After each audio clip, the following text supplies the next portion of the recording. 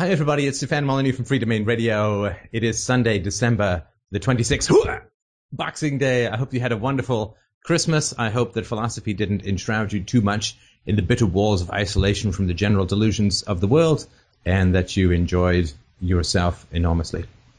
So this is the Sunday show, which you can join at fdrurl.com/chat every Sunday, 2 to 4 p.m. or so Eastern Standard Time. Questions, comments, issues, criticisms, whatever is on your titanic globe-spanning brain, I am absolutely happy to take on as best I can. Just a note or two before we begin. This is something, I guess, a little bit more for the new year. So a question, that I get so often is, what can I do? What can I do to help the world become more rational, more philosophical, more loving, more peaceful, more voluntary, and so on? And over the last, well, I guess I don't even want to think how long it's been going on. You know, it's close to 3 decades of study in philosophy now. Oh, I must tell you, that does not make me feel like the springiest of spring chickens. But over the last half decade or so, I've been a little bit more of a public figure in the libertarian / voluntarist / agorist / anarchist world. I've heard a lot of this, and I've had lots of conversations with people about what to do. And the general sense that I get is everyone's looking for some big, giant thing. You know, whether it's the Ron Paul candidacy or everyone not flying and everyone not paying taxes, some massive, universe-spanning movement or whatever. I can tell you that is not what is going to happen. And I actually think that's kind of a self-delusion. I think it's a way of making what needs to be done so big that you actually can't do it, right? So if you need to become a congressman or the president in order to change things, well, as John Cougar said, the odds of that happening are infinitesimally small. So in a way, the bigger the thing that you think needs to be done to free the world, the less motivated you are to do things, because what's needed is so big and you're just an individual and so on. I sort of take a different approach to it, and I hope that makes some kind of sense. The approach that I take to the question, what is to be done, is much more simple. I mean, I think that we have this Taj Mahal called the future that we want to bring, a future of peace and happiness between parent and child, between citizen and citizen, not between politician and subject, because there will never be, while there is a government, there will never be peace in the world. Not between priest and parishioner, because while there is the terrifying of children through superstition, there will never be peace in the world. But between citizen and citizen, we want peace and voluntarism. Between parent and child, we want a peace and love and non-aggression in child raising. Now, that's kind of like if I can use the metaphor, it's kind of like a cathedral in the future that we want to build, that we want to bring into existence. And that cathedral, or that Taj Mahal, is a huge, imposing structure. And if you think it just needs to be built in space and dropped down through some nefarious method, you're going to feel like it can't be done. But the reality is, if you want to build the Taj Mahal of the future, if you want to build the cathedral of peace that we want the future to live in, it really is dull, dumb, boring, stupid, repetitive work. It is a matter simply of putting one brick on top of the other. And what do I mean by that? Well, recently there was the 2010 Podcast Awards, and I think we lost out to a History of Rome podcast or something like that. If you voted, thank you so much. I really do appreciate it. I sent out reminders to tens of thousands of people to vote every day. If you didn't vote, then I think it's important to ask yourself why. You say, well, it's not that important. It is important. It is important to gain credibility in this kind of way. It is helpful and it is important. Whether you voted for Free Talk Live or for School Sucks or Free Domain Radio or whatever resource you think is the best for bringing truth, reason, and peace to the world, there's a little something, a little brick that you can put, 30 seconds out of your day, little brick that you can put on another brick which helps build the future. Do you spend any time going out, doing a search on the web for people whose blogs or websites might lead you to believe that they might be interested in philosophy or, again, I'm going to use Free Domain Radio as the resource because I think it's the best, obviously, whatever resource you think is appropriate. Do you post, do you sort of send them a little email saying, hey, you might want to check out this philosophy website?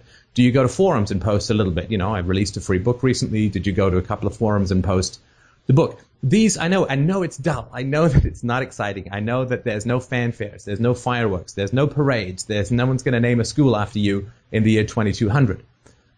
But these are the little things that is actually required to change the world. It is not exciting. It is not glamorous.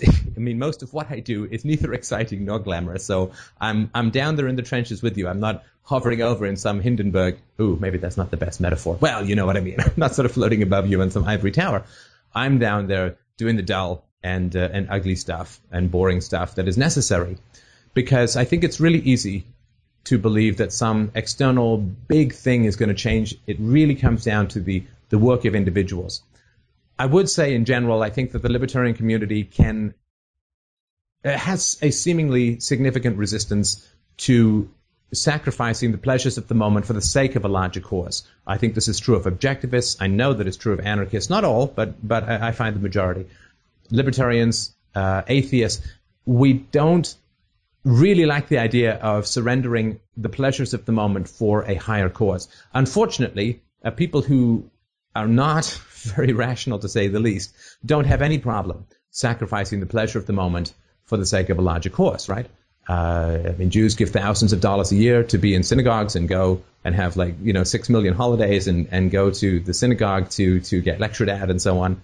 Mormons, I think you have to have 2 years of missionary work. Christians as a whole donate to churches and send their kids to Sunday schools and go to churches themselves and invest dozens of hours a month. Muslims go to Mecca at least once in their lifetime. They pray 5 times a day. They give 10% in general, as do the Mormons to the poor. There are huge sacrifices being made for the sake of the perceived greater good or larger cause. Huge sacrifices and investments of time and energy being made by irrational groups.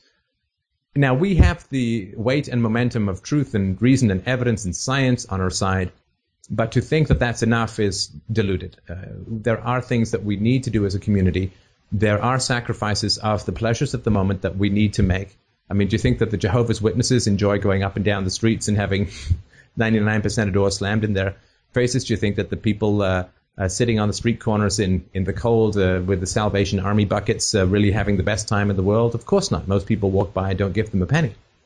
But these organizations, which are highly successful, they know what needs to be done, and the amount of sacrifice and energy and effort that is expended by people who are in these organizations is huge and is prodigious, is enormous.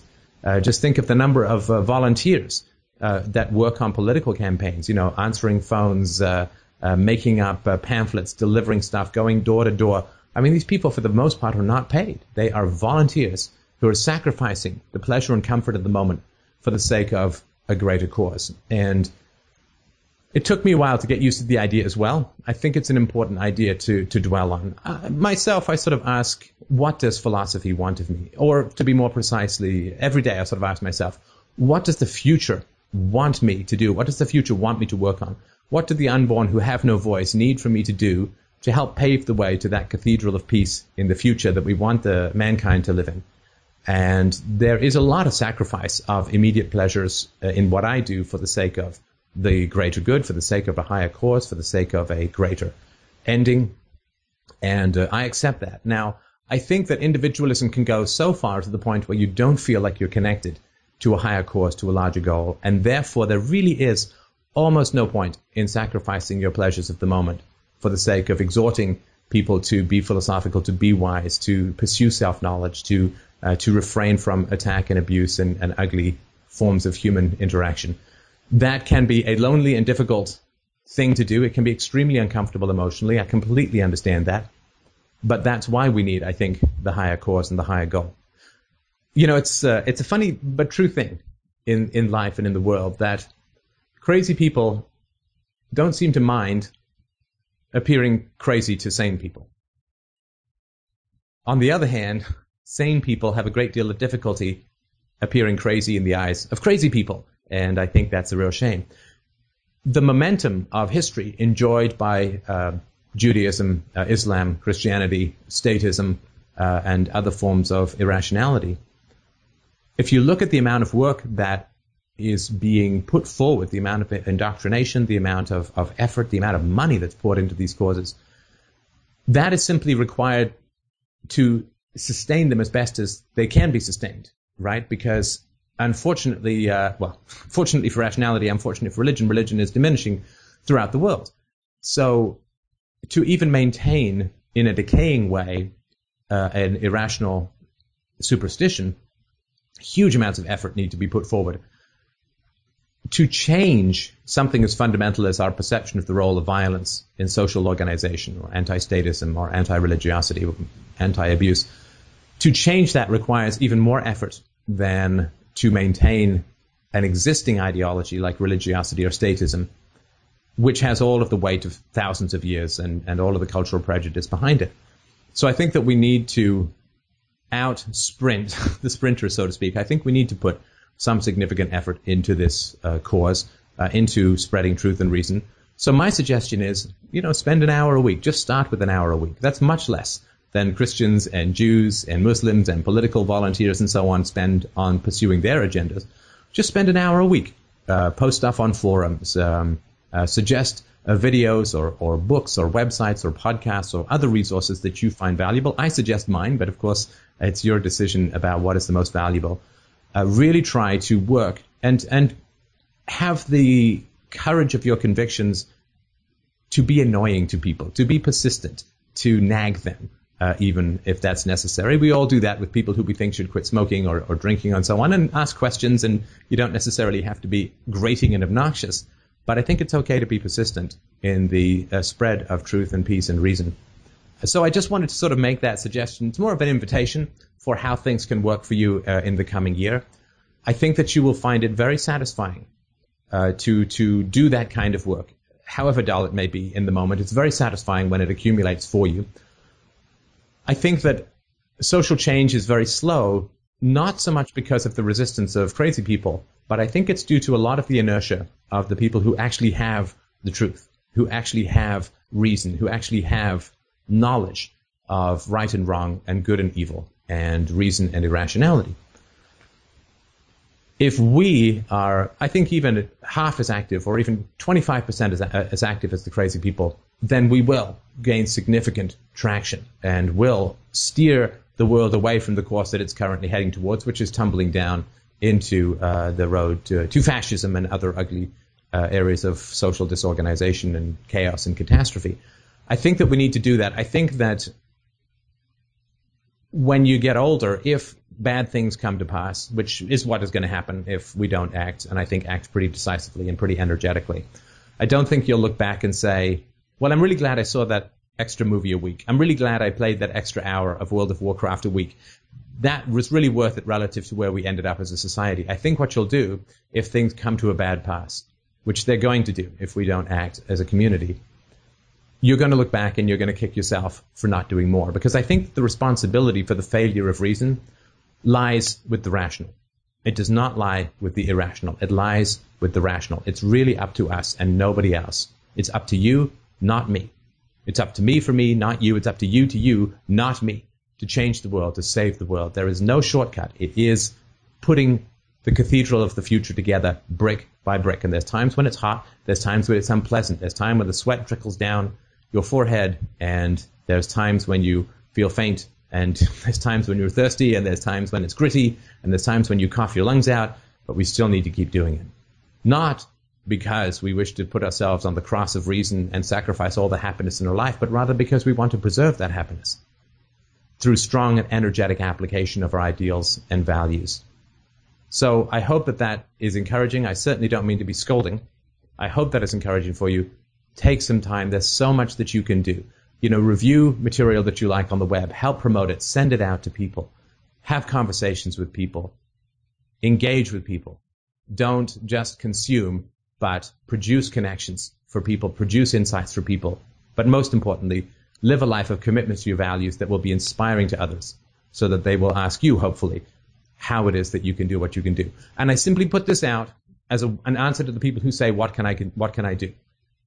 promotion, conversation, and example. That's really all it comes down to. That's something that each individual can do. You don't have to wait for Ron Paul to win the presidency. You don't have to wait for Ayn Rand to come back in a thong and a Jesus wig to save the world. You don't have to wait for any of those things. These are things that you can do, must do, and should do, I believe. I think if you have knowledge of reason, you have a responsibility. If you are a surgeon in a time of carnage, you have the responsibility to stitch people up.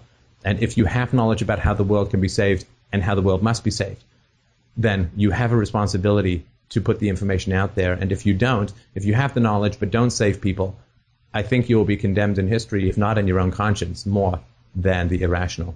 So I hope that helps. And I guess we'll get on with the Sunday show now. Thank you for your indulgence, and have yourselves an absolutely wonderful New Year. All right.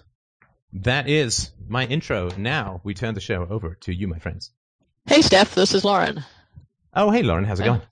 This is good. Doing excellent. I really enjoyed the latest Think Twice video, the story of your unenslavement. That was great. Oh, thank you. Yeah, it seems to be having trouble gaining traction so far, partly because of Christmas, and I think, and partly because it doesn't have a doom and gloom message that makes people lose the will to live, which seems to be what people quite like on the internet. But I guess you still have to put out the bright sparks, even if they don't seem to catch fire. Yeah, so I had an issue that I wanted to talk about that I really liked that intro you had, that the knowledge and then the conversation and then the example. I think I got the example part going, and I think I got the knowledge part going, but the conversation part is having trouble.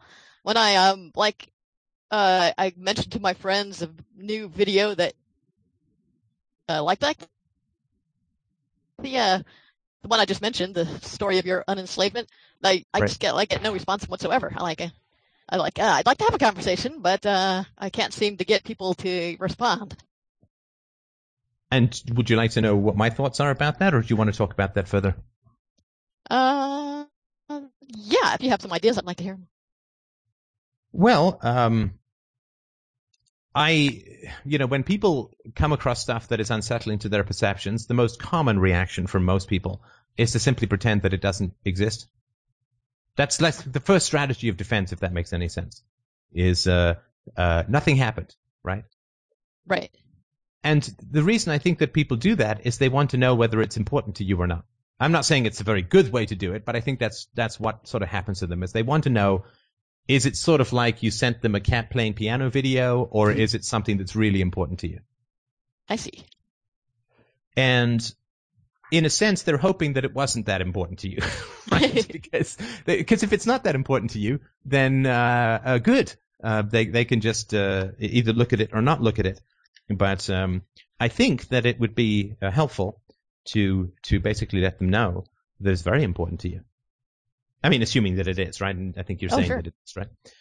Which is to say, I always sort of go back to the most honest thing that I can say, right? Because I have this, and I think most people do, and tell me if you're immune to this, maybe you are, but you certainly could be a better person than me that way. But I have this gravity well called manipulation, right? So I want someone to watch a video, and so I'll send them a video, right? And if they don't respond, then I sort of go back and say, no, you really should watch this video. And if they don't respond, it's like, oh, hey, you should really watch this video. It's important, And my goal is to get them to watch the video, and I'll sort of by hook or by crook. That's my default way of interacting with people, and it's extremely unproductive and not in accordance with the values that I hold. So I have to keep reminding myself that there is no such thing as valuable manipulation, right? There is no such thing as helpful manipulation. The only thing that I should be doing is being completely honest with people. And that's a much harder thing to do, because trying to get someone to do something, you're keeping yourself at an emotional distance. But when you're just vulnerable with the person, then it's much harder. So what I would do is I would call the person up, see them if you can face to face, or call them up and say, this is a very important video for me. It contains a very important message. I would really like to talk to you about it. Can you sort of help me understand why you haven't seen it, and so on? And if they say, well, I've been busy and so on, say, well, it is only 6 minutes, so just let me know when you can see it, and then I'd like to talk about it further. And if you feel, and if there's more resistance, say, well, is there something that bothers you about me asking you to see this video? And if so, can you tell me about it? I'd like to know, because I don't want to do things that are annoying to you, but at the same time, if I have something really important to share, I don't want to feel like I'm throwing coins down a bottomless well, so to speak. Yeah. And so it's just that kind of RTR conversation with someone where what you're doing is you're showing, in a sense, the value of philosophy through the interaction. The best way to get someone to consume a resource of philosophy is to approach them in a philosophical manner, which means with a dedication to truth and openness and curiosity. And then it's the form, not the function, that convinces them, right? Because you're having an open and honest conversation, which is tragically rare in the world, that's going to do more to interest people in philosophy than getting them to watch a 6-minute video, if that makes any sense. Wow, that is. Yeah, that would be like doing a leapfrog over the video and getting to the real meat. Right, because it's like, if you want someone to take a silly example, right? And I know that you're, a lean, mean, fat-free machine, but if you were overweight and you wanted people to read a diet book, then the best thing to do is to show up at their house as a lean, mean, fat-free machine, right? Rather than saying you should watch the video or read the diet book, and then they'll say, wow, you lost some real weight, you look fantastic, how did you do it, right? And then that's how the entree is. The entree is the example, not the video, if that makes any sense. Yes. Yeah. So, for example, go to somebody and say, this video is really cool. I think it's got some important messages in it. Have you seen it yet? Oh, no, I never watched that stuff. And oh, yeah, is there something wait, sorry. Let's just go back a bit. What was the first thing you said about the video? There's some really important things in there. The first thing you said, this video is really cool. And really cool. I swear to God, you slipped into like a Valley Girl. And I associate many things with you. Valley Girl is not one of them. And that is a real compliment, right? It's like super cool, man. You should really check it out. I just don't associate that with you. That didn't seem to me, it's not cool, right? I mean, there may be things that there may be words that could be used to describe me, some positive, some negative. I don't think cool would ever really be one of them. It's not that you think the video is cool, right? I think the video is, profound. I think it is. Profound. Okay. Hopefully that's a word that could occasionally be used to describe the work that Think Twice and I did. So, okay. So this video is profound. It's important to you. And so you started off with it's cool and I think this and that, but I think it's more than you think it is, right? Like I think it is profound, right? I mean, it's a pretty important message about, how to save the world, right? Right. So I think that to have the vulnerability of being very passionate about something, I mean, I think we've all had this experience, like if you love a piece of music and you want other people to appreciate it, part of you is like, I'll just send them a CD and hopefully they'll listen to it and like it too. But the other thing you can do is say, this is so important to me, I want to sit down and listen to this with you. And I want to tell you why it's such a profound piece of music to me, or why I think it's so beautiful, or why I think it's so important. I see, yeah. That's a big difference. And yeah, the first one, you're keeping an emotional distance, and it really relies upon the other person to figure out how important it is for you. But in the second one, you're really saying, this is very important to me. This message, I mean, look, you've really taken some bullets for this cause as an individual, right? I mean, you've seen jail, you've seen social rejection, you've limited your economic potential. I mean, you've taken some serious bullets for this cause. So this is not something that in your heart of hearts is merely cool or possibly deep or whatever. Like, this is your greatest soul's desire, is to get people to understand how important nonviolence is. I mean, this is a very deep, core, abiding, and fundamental passion of yours, right? That's right. It is your life's work, right? Yeah. Right. And so I think to have the vulnerability of and the honesty to say, this guy is aligned with my life's work, and I think he's got some very important things to say. This is so important to me, my hands are shaking. And that's what it is for me when I introduce something to people that I've done. So I think that level of honesty and openness, of courage, of the courage to really care about something. It's hard, don't you find, in the world to care about something, I always sort of view people like they're fragile circuits, and any genuine passion is just going to short circuit them and cause their heads to do that rotating scanner thing. But I think it is an important thing to be passionate, and I know how passionate you are as an individual, and I think if you're open and honest about that with the people that you care about, I think they can't help at least but know how important it is to you, and I think that will really help.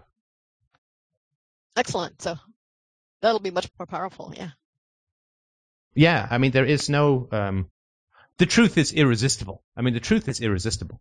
And that doesn't mean that everyone you know is going to end up watching the video. I mean, that you can't control.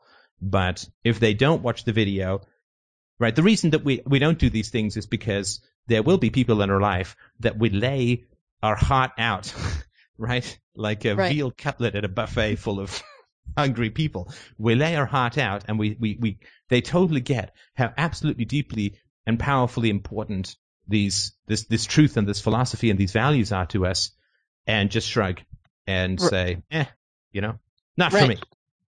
And that's what we're avoiding, right, is the knowledge of that. Now, of course, we know that anyway, because everybody knows everything, but what we want to avoid is the decisions we'll have to make when we put our heart's greatest passion on the table and people just stick a fork in it and wander off. That is what we're really avoiding. And that, of course, is another proof of why anarchism will work, because social rejection is so powerful that even anarchists are completely terrified of it. So, but I think it's an important thing to do nonetheless. Great. Thanks a lot. You're welcome. Let me know how it goes. And I think that, it'll work. We'll see. Yeah, enthusiasm is a hard thing in general. Enthusiasm is a very hard thing. It is a kind of vulnerability that gives people power, right? Human beings are not very well constituted, to say the least. They're not very well constituted to handle power well, because we've had so many bad examples of power being handled badly in our life that it's very hard for people to handle power well. And when you are vulnerable, you are innately giving somebody power over you, the power to hurt you, the power to reject you, the power to shrug where you feel your greatest passion. And that is a very hard thing. It's a very hard thing. But you learn you learn the truth about somebody, I believe. You learn the truth about somebody when they have power. That is where you learn about their history. That's where you learn about what they're committed to, and who they really are. People say, well, a man or a woman are revealed by the tests. They're revealed by when they're down and out. I don't think that's true. I don't think that's true at all. I think that people are revealed when they have power. I think that's when the true self comes out. Or if there's not a true self but only a false self, that's where the false self towers and shreds. Because when somebody has power, they are in a state of unrestraint. They are in a state of unrestraint. And like you can, to some degree, find the truth about somebody in wine there is truth, in vino veritas, as they used to say in ancient Greece, which means that when somebody is disinhibited, you learn the truth about their personality.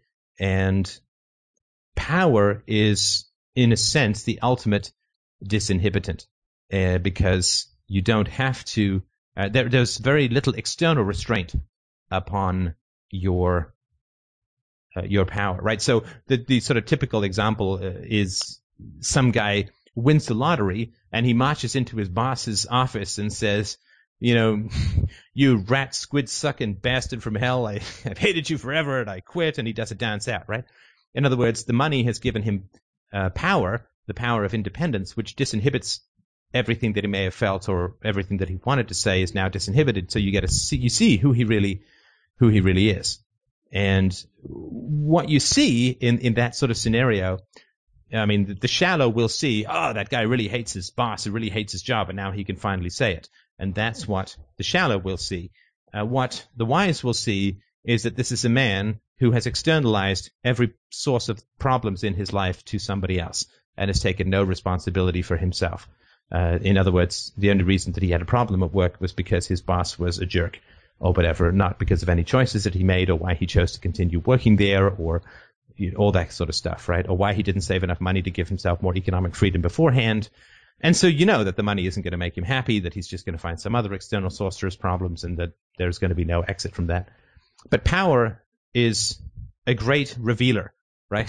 I mean, it's like those lasers. You ever seen those lasers in the room that guard the they guard the vase in the museum, and until you spray the mist, you don't see the lasers. Well, power is spraying the mist, and you get to see the lasers of the outlines or the shadows of their true identities or who they really are.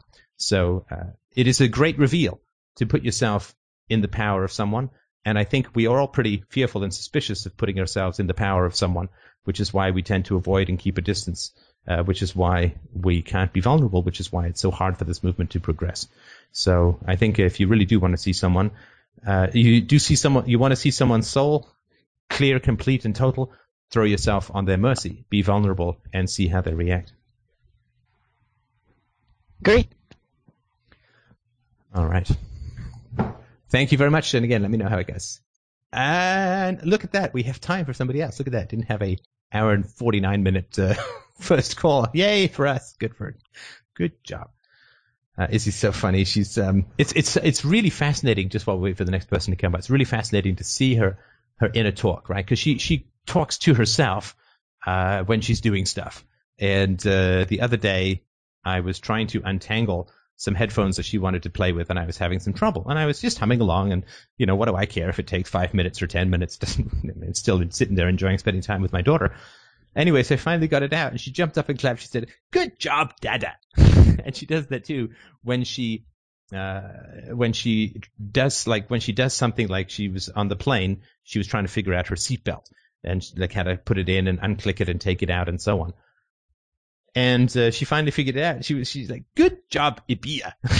I think that's just great. You can see that. And of course, we're very enthusiastic about all that kind of stuff too. So that great inner talk is just wonderful. And it's just a reminder of how much we internalize when we're kids from the environment that we're living in. She did 11 words this morning in a sentence. It's just fantastic.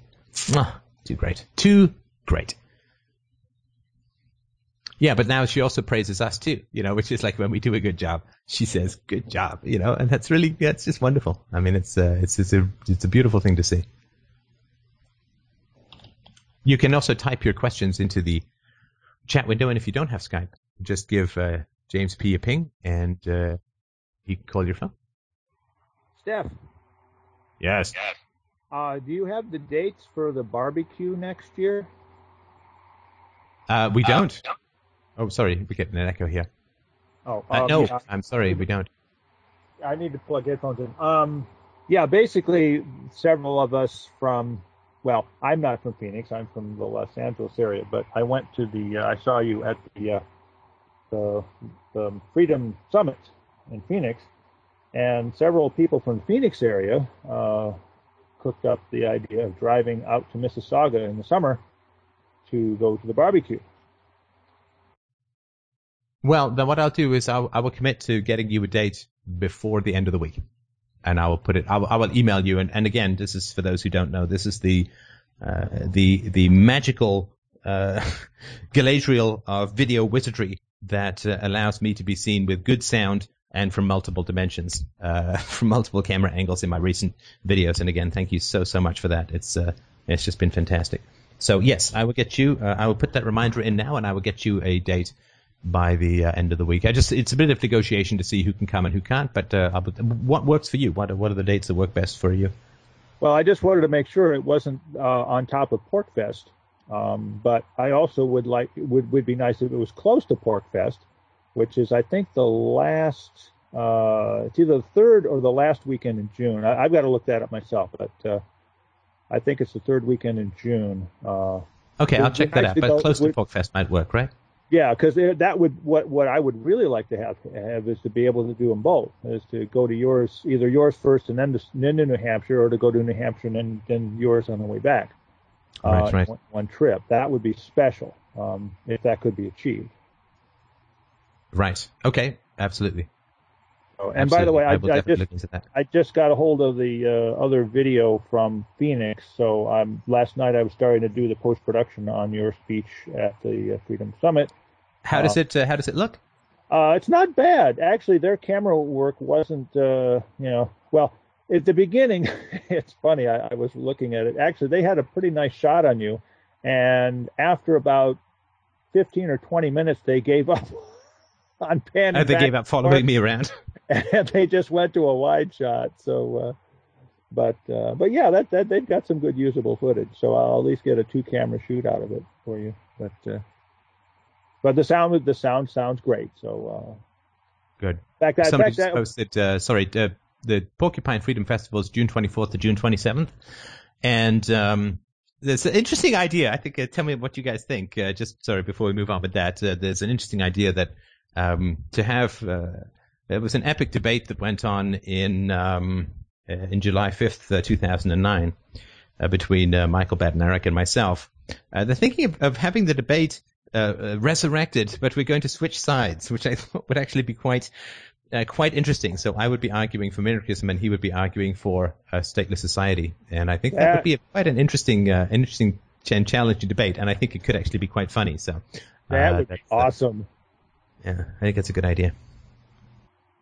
Well, thanks, Steph. Okay, I just wanted to clear that up, and keep up the good work. And I've just been having just amazing life changes as a result of just living my life according to real principles. And I want to thank you again for all of your wonderful inspiration. And I'm, every time you come up with something, it gives me another perspective on how beautiful life really is. And oh, thank you. I appreciate that, and thank you so much for that. And I know what a monstrous amount of work it is to put all this, especially the multi-camera shots together and sync them with the audio and choosing which shots. Just a huge job, and I can't tell you how much I appreciate the work that you've put into it. And I'm looking forward. I was really pleased with the. I think the speeches have been getting pretty good, and I was very pleased with the Phoenix one. So I'm certainly looking forward to seeing it. No problem. All right. Someone here has asked, what is the best way of bringing about an anarchist society? Do you wait for this great big government collective to collapse, or vote in a libertarian government and reduce the size of the state first? On a few UK libertarian forums, it has been agreed to a market anarchist solution is virtually impossible at the moment, as so many people are so dependent on the state. And even if the state collapses, then the chance for the communist anarchist movement will jump in, as the market anarchists are virtually non-existent in the UK. Porkfest is... Porkfest, that was the 2010. Porkfest 2011 is Thursday, June 23rd, 9 a.m. to Sunday, June 26th at 5 p.m. I assume it's still at Rogers Campground, Nashua, New Hampshire. And that is, those are the dates, just to correct. So the best way of bringing about an anarchist society.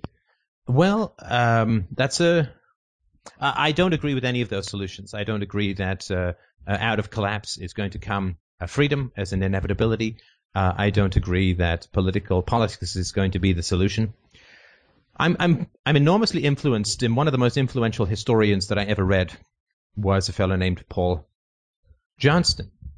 And he wrote a book called Modern Times that I must have read 3 or 4 times. It is a very powerful description of the history of the 20th century. Highly recommend the book. I think he's a Christian, but, so what? I mean, as far as a historian goes, I think he's very good. And one of the things that I took away from that book was he's a very strong individualist, unlike, say, Marxists or Hegelians and so on, who look at these big abstract movements like class and the movement of the world spirit and so on, which sounds like an enormous dump somewhere in the ether. But he says that he says over and over again, you see in history, that it is the decisions made by individuals that chart the course of history. It is not great historical movements that people get swept up on and rise to prominence thereby, right? So if you sort of think of a boiling river that is fast flowing because of heavy floods, it's flowing down the mountainside, and it's got bits of wood in it. Well, some of those bits of wood will be tossed to the top, and other ones will sink to the bottom. And the grand movement view of human history is that there are these forces, whether they're economic or religious or nationalistic or whatever, right? There are these forces that are causing human history to act, and bits of wood get tossed to the top in a rushing stream in the same way that individuals rise to prominence as a result of these grand historical movements. And this is not the view that I hold. This is not the view that this fellow holds. My view is that it entirely comes down to the decisions, the individual decisions made by individuals. The degree to which individuals are willing to act upon their values is the degree to which those values will spread. There is no other way to spread values other than the degree to which individuals will act upon those values, not listen to those values, not hold those values, not research those values, not talk about those values. The only way that values spread in society is through action, through personal commitment to those values, and through non-compromise of those values. And the only sphere that we can ever act in as individuals is in the sphere of our relationships. That is the only sphere that we can act in as individuals. And so it is in the decisions and actions made by individuals in their personal relationships that cause or fail to cause the spread of ideas. There is no magic source. There is no historical movement that is going to suddenly vault us to the forefront of the social discourse. It is only the degree to which we act on our values in the spheres that we have an influence over. If we choose to not act on our values by saying that they only apply to a sphere that we have no power over, like the grand movement of history, like the government, like religion as a whole, then what we're basically saying is my values are that which cannot be acted on. And the moment you say that, people shrug this huge sigh of relief and say, oh, thank heavens. For a moment there, I thought you were actually talking about values that I had to put into practice. Oh my God, can you imagine? Whew, that was damn close. Wow, missed by that much. A little bullet crease along the forehead, right? So that's all. People like listening to ideas, but they hate seeing values in action. It's very threatening to them. And that's so as far as changing things goes, forget about these big historical movements. Forget about big political achievements. Forget about the collapse of empires at the end of fiat currency and the destruction of the economic order and the collapse of the banking system. And forget about all of that stuff. If you focus on that stuff, all you're saying is that my values require permission from history or the world to be implemented, which means that you're fundamentally powerless to put your values into practice. And it is an insult to philosophy and integrity to hold values, but only apply them to spheres that you cannot achieve them in. Forget about the merry-go-round of the larger historical movements, which all don't exist. They're merely the accumulations of individuals acting on their values, right? Politicians, they act on their values. They act on their values. What is it Obama said recently about the repeal of Don't Ask, Don't Tell? He said, some guy, he's big, he's mean, he's strong, and he kills people. I don't care if he's gay or not. I'll take him. Right? Well, this is a guy who openly talks about murder, which is really what the state is all about. He's committed to his values. Right? Priests are committed to their values. They will counsel the shunning of people. They will damn and frighten children with horrible superstitious fairy tales. They will guilt people into sending them thousands of dollars a year. Your average TV evangelist, right? Pat Robertson. What crazy shit did he come up with recently?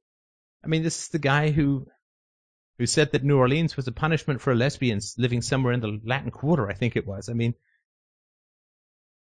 it's crazy. Newt Gingrich getting married for the fourth time is an opponent of gay marriage because he believes that in the sanctity of traditional marriage. He's getting married for the fourth time because he's so invested in the sanctity of traditional marriage.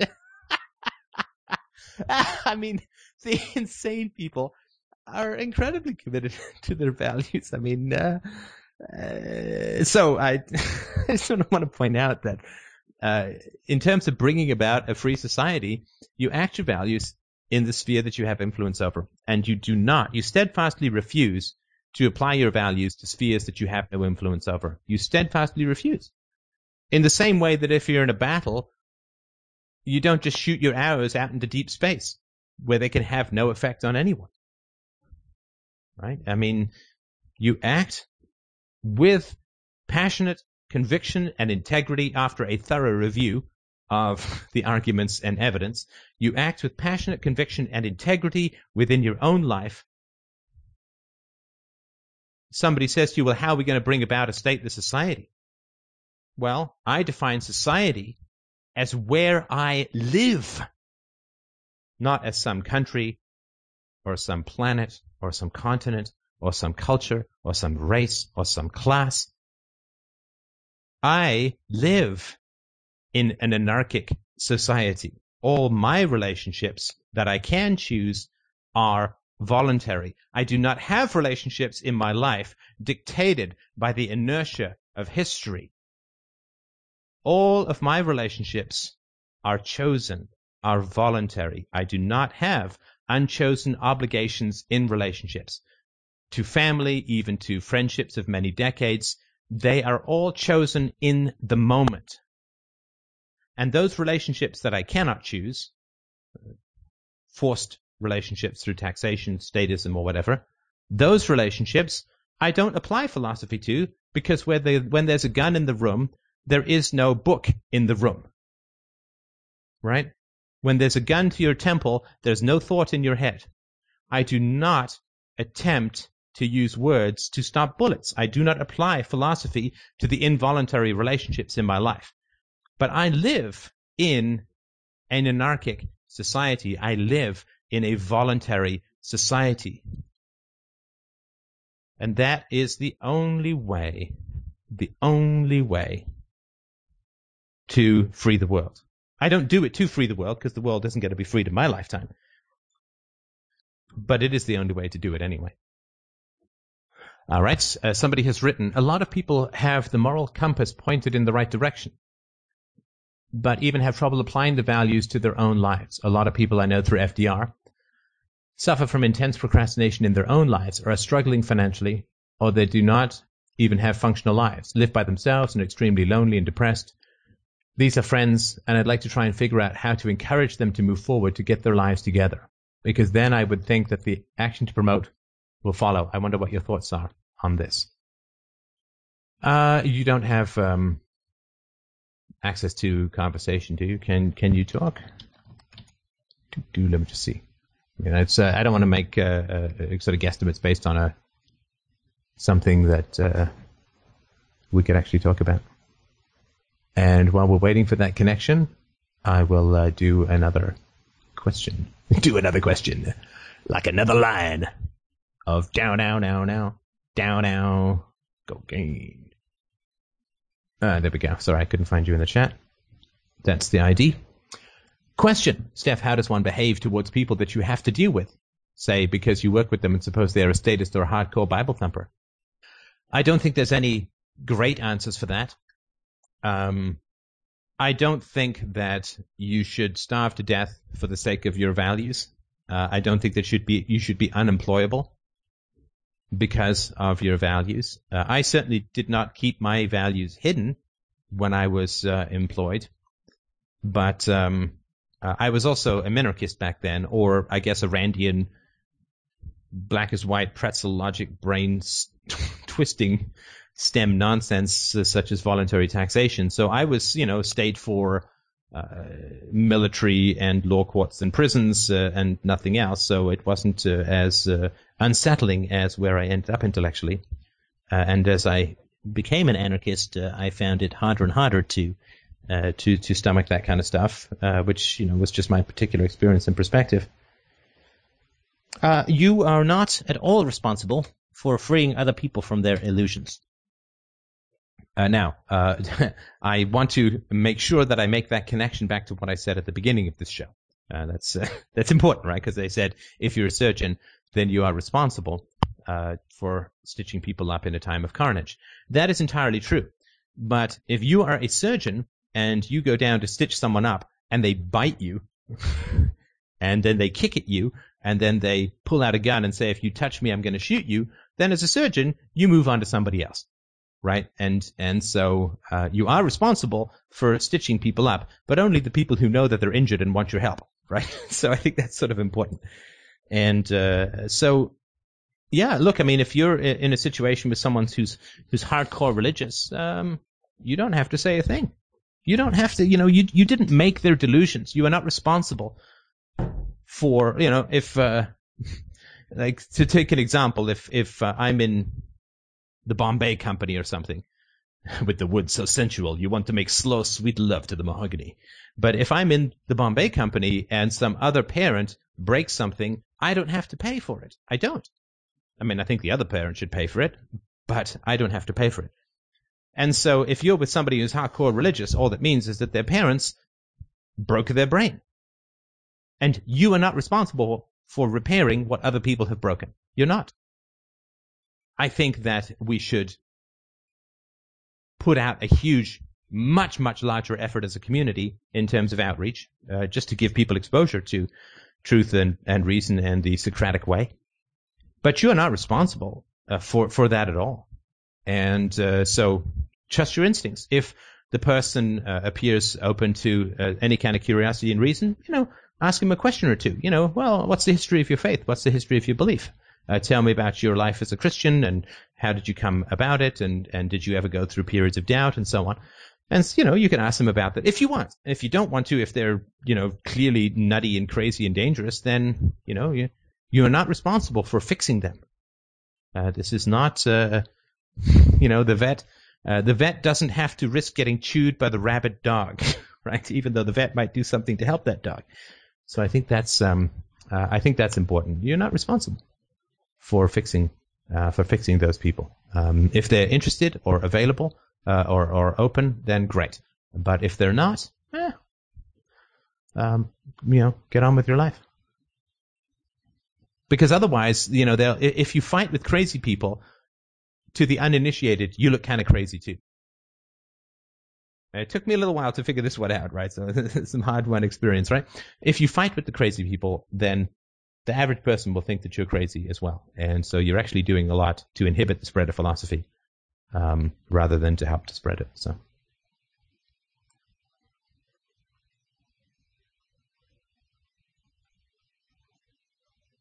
Do we have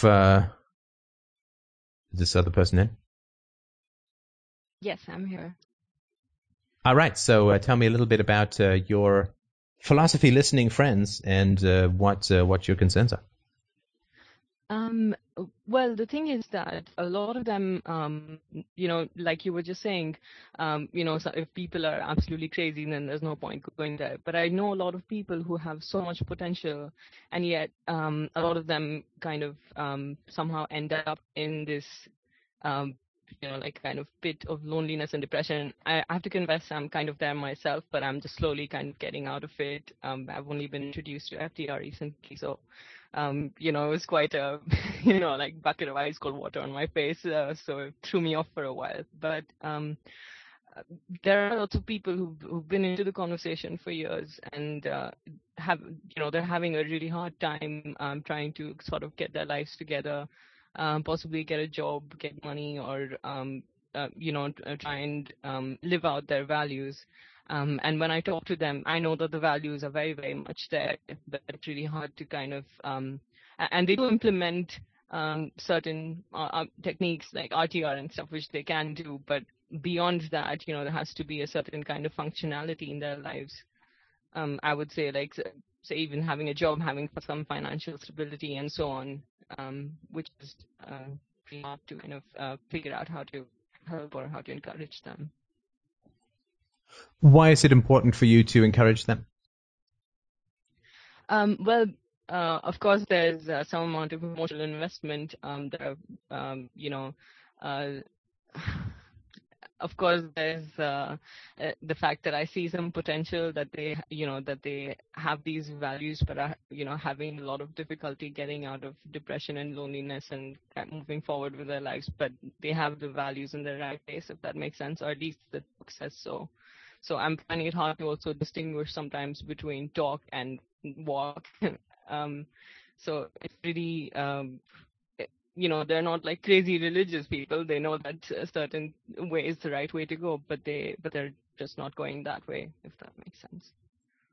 All right. Let me ask you, perhaps more bluntly, is it because you're concerned, and I know it's not black and white, but just in general, right? Is it because you're concerned that there's something wrong with philosophy if these people are philosophical and failing? Is it in a sense your anxiety that is at stake? Well, perhaps a small part of it, this is something I've definitely thought about too, that, like if they don't do it, then what about me? But I'm not really too worried about that. To be honest with you, like I have thought about this long and hard, that if I'm like just projecting my own anxiety onto other people, but people do come to me and they talk to me about their struggle and their situation. And I really do want to try and help, but I don't really know how to beyond like questioning and talking and kind of making them see truth. And I don't think that there's anything wrong with philosophy, to be honest. I don't think there's any looking back for me now. So I don't know if that answers your question correctly. Sort of. Though I think it's a very important question. Let me give you like two seconds of my thoughts, and then you can tell me if this sort of makes any sense. Philosophy can be as much of a defense mechanism as religion. There's no question of that in my mind whatsoever. So philosophy, which pitilessly parts the curtain to the corruptions in the world and reveals the bloody roots of power in the world and the hypocrisy of people and the degree to which virtue is manipulated for the causes of the powerful, etc., etc., etc. I will tell you this for sure, that people are hugely drawn to impossible problems. Certain people are drawn to impossible problems. In other words, we're so fucked that there's little point acting. And the doom and gloom videos that I put out have like hundreds of times, sometimes more views than the optimistic ones that I put out. And even the optimistic ones, they bring out an extraordinary amount of cynicism from people. Like, yeah, dream on, brother. It's nice to have these fantasies, but it's never going to happen, right? Whereas you put out a doom and gloom video, you never hear that. You never hear, well, this is just doom and gloom. It's never going to happen. People are like, yeah, we are screwed, right? The man's too big. The man's too strong. The power structures are too entrenched. The hour is too late. The violence is too endemic. People are too avoidant. And there is this creepy and delicious doom and gloom that settles down upon people's bone marrow and frees them from the responsibility of acting their values in their life. Which is why people focus on these grand historical things that I was talking about earlier, or these big political issues. So the way that I try and figure this out, whether somebody is interested in philosophy because they just have a passionate commitment to the truth at any cost, right? So to say we're so doomed that there's no point acting is an argument from effect, right? I'm not going to act because the entrenched powers that be are too big and strong and powerful, and therefore I won't act. Well, that's an argument from effect, which is to say that my actions are dependent upon the possibility of achieving fundamentally the impossible, which is through your own actions to free the world, which no individual can achieve, or any group of individuals can achieve. So the way that I try and figure it out is to ask myself, why is this person interested in philosophy? In other words, what are the secondary gains of this person's interest in philosophy? So if you were to look at the friends that you have and ask yourself, what does philosophy do for this person? Is it Is it a jetpack or is it a shield? Right? Is it a motivation or is it an excuse? Where do you think you would come down just on your first impressions? Yeah, definitely. What you said makes sense about using it as a defense mechanism, using it as a shield, rather than something that motivates you to make your life better and, take certain steps to move forward in your life, rather than like get stuck in one place, if that makes sense. And yeah, these people have been sort of, I would say, to a certain extent, using it as a shield, like, I have procrastination problems and I can't do this job, or I can't, and so on and so forth, because, people are so horrible and people are really bad, so I can't do it. And it's like, well, then there's a whole bunch of stuff out there. There are many options out there, and then it's like the kind of hopelessness and helplessness kicks in, and then it's like I have problems with procrastination and all these things. They sort of seem like excuses at times, because I'm just like, if you're feeling so horrible, if you're feeling really bad, then there are ways to bypass that or overcome that, like, or get through that. And there are definitely options out there, but I'm just finding it hard to like get that through to people. Like, I mean, I don't know if I want to get that through to people, or if I've found it relatively easier to do that, just because it's like I want to be happier. I'm miserable right now. I want to be happier. So how do I work towards it? And then I get there. So I guess it's just a matter of evaluating and taking little steps, which I know a lot of people are not doing in their lives. All right, so let me go one step further, because I think that we did not we hit a bit of a blind alley there, which is fine. Let me ask you this question: do you yourself have any history in your own life, particularly as a child, trying to motivate someone in your family who was not motivated? Yeah, absolutely. Oh, well, why are you talking about your friends then? Jackpot. What are we talking about your friends for then, if they're just a symptom and not the cause? Go on. Right. Well, I guess my parents have had a lot of violence and things going on in the household. I'm from India, so it's like kind of acceptable there for these things to happen, and nobody really says anything. And I've been kind of working in the opposite direction of where they went. So really trying to use nice and gentle approaches to resolve conflicts, rather than go batshit crazy like they used to, and so on. So I guess I've been when I was younger, I tried really hard to kind of mediate and resolve things between them. But I'm not sure if it's exactly picked up from there, and I'm trying to get other people to do stuff, but I don't really know, because I guess I will end up kind of I don't really know. Maybe it's just persistence or something, because I spent 8 or 9 years trying to mediate fights between my parents until I finally moved out.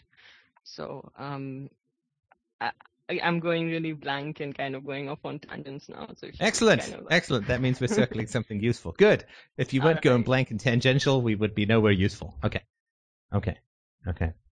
So there is a great danger. In all seriousness, there is a great danger in attempting to take ownership for somebody else's choices, in attempting to take ownership for somebody else's identity, in attempting to move something or someone who is inert, right? I think that you sound so pompous, right? I think that all of us, but we're just talking about you. I think that we need to be very careful about who we choose to help. Very careful and very skeptical, right? So this is the way I look at it. So I think that anybody who really gets philosophy, and particularly who gets that powerful combination of philosophy and psychology, philosophy and self-knowledge, we are Olympic grade coaches, right? And an Olympic grade coach has to be pretty damn careful and pretty damn choosy and extremely picky about who she chooses to coach, right? Because if you're that great a coach, you need that great an athlete.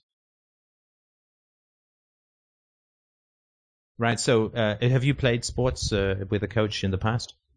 Yeah, I have. What sports did you play? Softball and hockey.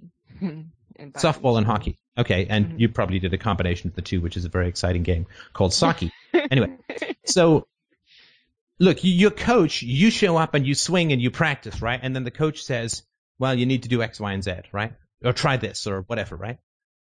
And I had I had swimming coaches, and I did running, and I did tennis. I had tennis coaches. I did a lot of sports. And so the coach relationship is you show up, you do the work, and I'll give you some tips. But if you don't show up and you're not doing the work, I'm not going to go down to your basement and drag you out into the light. And I'm not going to stick my arms down your pant legs and move your legs around like you're supposed to be walking and running around. And I'm not going to reach around and grab your two hands with the bat in it and swing the bat for you and then wonder why your skills aren't getting any better. Right? People have to be showing up and doing the work in order to earn the investment of a philosopher, of a coach. But there's no coach alive who will chase down an athlete who's eating 100 bonbons a day and smoking half a pack of Rothmans, right? Coaches, if you don't show up, then if you're not doing the work, right, then it's like, you can also look at it this way, like you're a driver of a car, right? You're in a race. Well, you can turn the wheel a little bit here and there and hit the gas and hit the brakes, but the car has got to be moving for there to be a race, for you to even be in the race, right? There's no point getting into an old junker that's sitting there on its blocks and pretending to be in a race when you're not, because it's not in motion, right? So you can guide a car that's in motion through the skill of your driving, and maybe you could win the race, or maybe you can't, but at least you're in the race. But the car has to be in motion. The car has to be doing stuff. The car has to be vrooming down the track, and then you can guide it. So people have to be in motion, committed, achieving, doing the work, doing the self-knowledge in order to receive coaching. And if you listen to the Listen to Conversations, this is a fundamental criterion that I have, is that somebody has to be committed and in motion before I will have a conversation with him or her.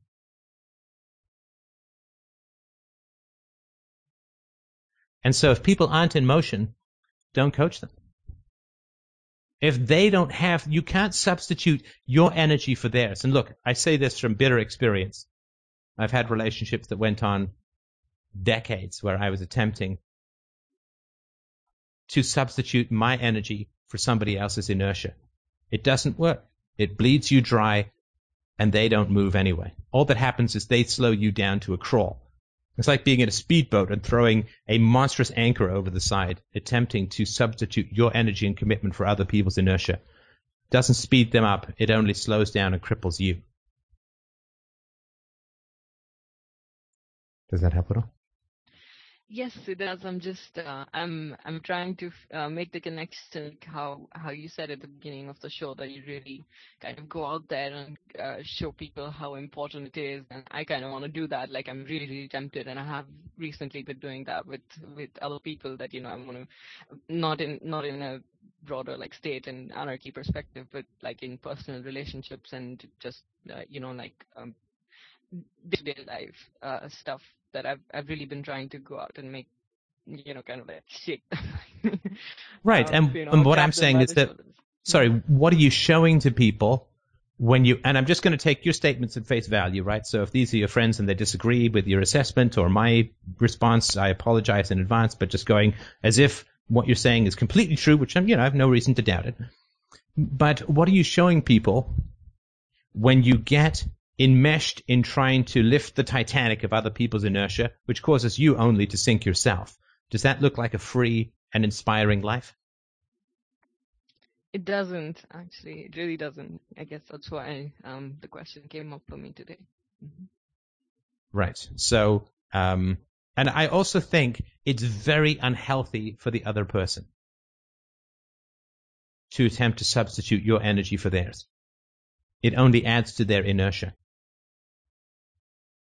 Right, so I'll give you, to put this in the practical realm, I'll just give you something that struck me when you were first talking about your friends. You said about your friends, they say, I have a problem with procrastination, right? Well, that's not true. And that doesn't even show the beginnings of a glimmering of self-knowledge, in my opinion. Right, so somebody says to me, I have a problem with procrastination. What they're doing is they're saying that my personality has developed in isolation. Nobody else has had any influence in me. I was never a child. I never had parents. I never had teachers. I never had priests. I never had a culture. I never had political leaders. I developed entirely in isolation, and this problem is entirely mine.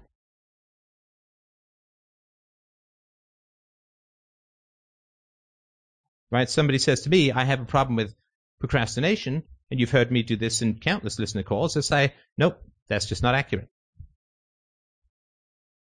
No child is born with a problem of procrastination. I mean, I tell you, my daughter sure as hell isn't. She works all day to master various skills and to learn various things and to develop new words and new concepts. She is working from the moment she wakes up until the moment. It's like somebody said to me once in theater school, play like a child, which is to say, very seriously, because play for a child is very serious. And so somebody says to me, I have a problem with procrastination. It's like some Japanese woman in the 19th century writing in her journal, I have mangled my own feet, right, through this foot binding practice. No, procrastination was inflicted upon you as a child for various reasons that I've talked about many times before, so we don't have to get into here. Right? But we grow up in a context. We grow up in an environment, and that environment has massive effects on who we are. And if somebody thinks that procrastination is a merely personal dysfunction, then they're not even close to seeing the beginnings of the glimmerings of self-knowledge, which is knowledge not just of yourself, but first and most importantly of the environment you were raised in. And the fact that you're not calling them on that means that it's a bomb in the brain repetition for you too, in my opinion.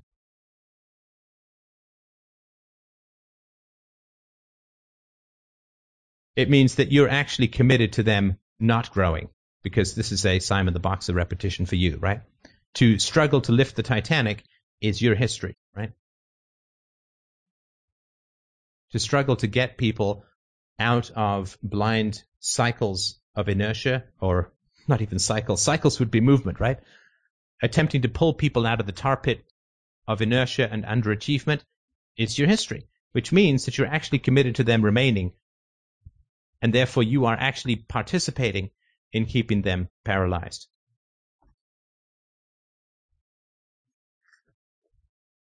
People are generally, in my experience, people are paralyzed because they're angry. And if you ever want to find out how angry a paralyzed person is, simply put the onus back upon them to determine the truth about their history, and don't accept excuses. And you will see the anger very quickly. Procrastination and paralysis is a form of passive aggression. It's a form of taking your ball and going home because you don't like the game. It's a form of punishment of the parent, in my opinion, because the parent has over-controlled the child. Therefore, the child simply goes inert as a form of defense, as a form of rage, and basically says, fine, you won't let me make my own decisions? Fine, I'm not going to make any decisions. I'm not going to make you proud as a parent. I'm going to continue to act out my paralysis as punishment to you until the day one of us dies.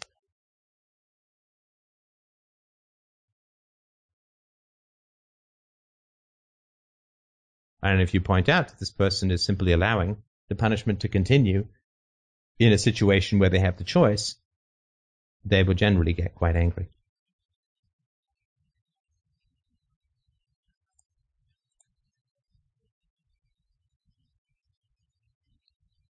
And that's the anger they need, right? But it can be a difficult thing to see and to work with. Right. Thank you so much. This has been very, very helpful. I'm very pleased, and do let me know how it goes, or rather, how it doesn't go. As I hope. Well, and you can ask people, what's your experience of me helping you? Oh, and by the way, what is your experience of me helping you in this call today, or trying to? Yeah, it's been really useful. Thank you very much. Right, but also, ask people about their feedback of, do you feel, if you're helping people, ask them if they actually feel helped, right? That's an important thing, and if they haven't felt helped, then that's an important thing to figure out for yourself. But, all right, well, thank you. Great topic. Hugely appreciate it. God, you people are smart. Even after Christmas. That's good to know. Even after the turkey and wine and chocolate and, wait, I'm just talking about my brunch. Anyway. So, yeah, thank you so much for a great question, and keep me posted. I appreciate you bringing that up.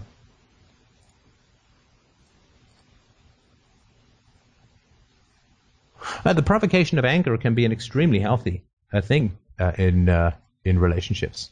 Not like you go around just randomly provoke people into being angry by manipulating them, but not accepting the stories that they have is very, very important. Do we have somebody? We've got another half an hour. Hey, Steph. Hello. How are you? I'm very well, thank you. How are you? Right on. I'm well. Merry Christmas. Merry Christmas to you too, my friend. Thank you very much. So I went through the DFU process actually Christmas Eve, which I don't know was the best idea, but it kind of just is something that had been building up for months, and it just kind of came to a point, and it just happened to be, on Christmas Eve. I wanted to put myself forward and kind of go through some peer review and like see if I was inappropriate and just trying to figure out if I did this maybe the right way or the wrong way, or if I'm maybe in the wrong with this. I mean, I don't know. It's kind of an emotional thing. I'm just trying to figure out. I'm happy to listen and help if I can. So tell me all about it. Sure. Where should I start? Well, I can't tell you that, my friend. Right. Okay. So I had a pretty rough childhood. I was beat a lot. They would use things like belts and wiffle ball bats and spoons and their hands as well. So it was like there's the physical abuse. My mom was like really emotionally and mentally abusive. She's very manipulative. Really, really sucked. I didn't like being there, and there was the religious indoctrination and all that. And my mom's actually a psychologist for the school district, which was kind of a weird touch. But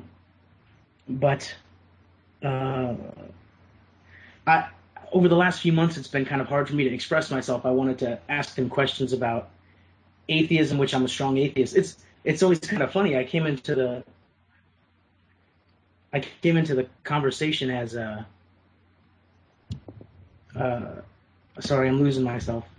I came into the conversation as, a predeterministic Christian, and here I am now, a strong atheist. So, I mean, what you've done has really had a huge effect on me. But I had a great interest in these things, like with atheism, and I'd want to talk to my folks about it.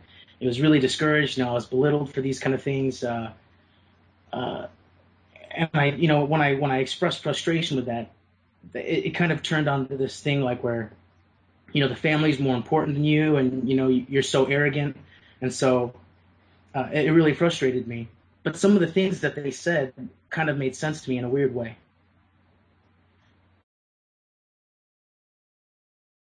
Go on. I'm just trying to retrace my steps on how the conversation went.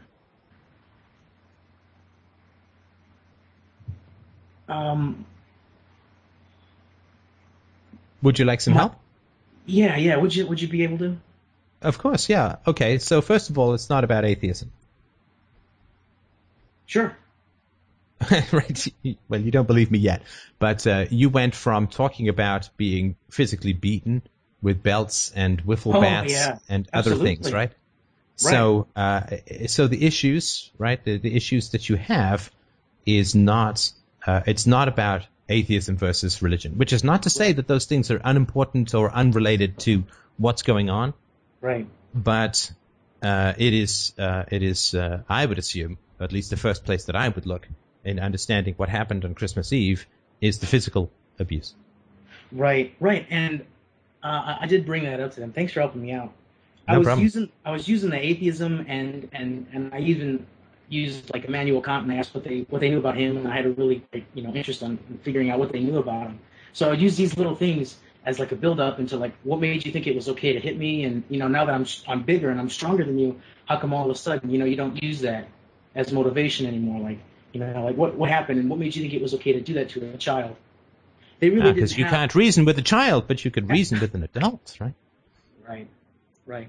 Well, and one of the things they brought up, and I know it's like it's the argument ad populum. She goes, everybody goes through something like that, and they just press through it, and it's this weird thing where Sorry, let me make sure I understand. So your mom said that everyone goes through what?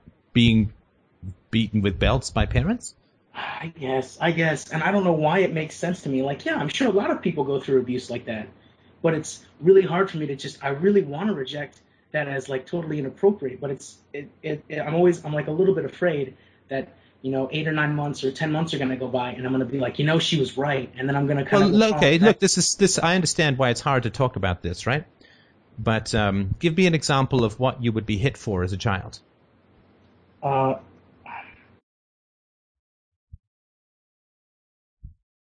Like not doing chores or disobeying, or like what is it that you would get hit for as a kid?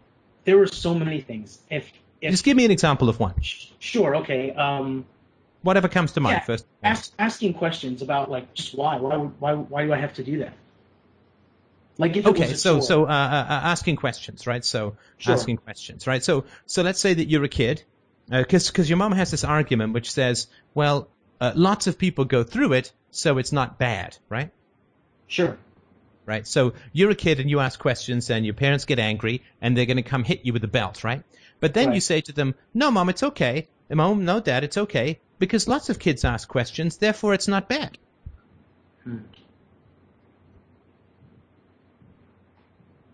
Right.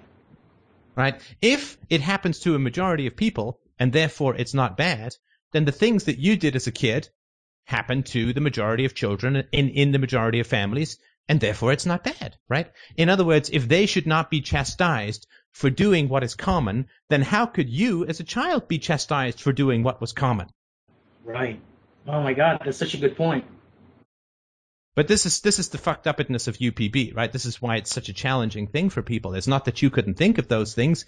It's just that it's unthinkable for us to apply these standards, right? So what they're saying is that when, I don't know how old your parents are, but let's say they were in their 20s or 30s when they were hitting you.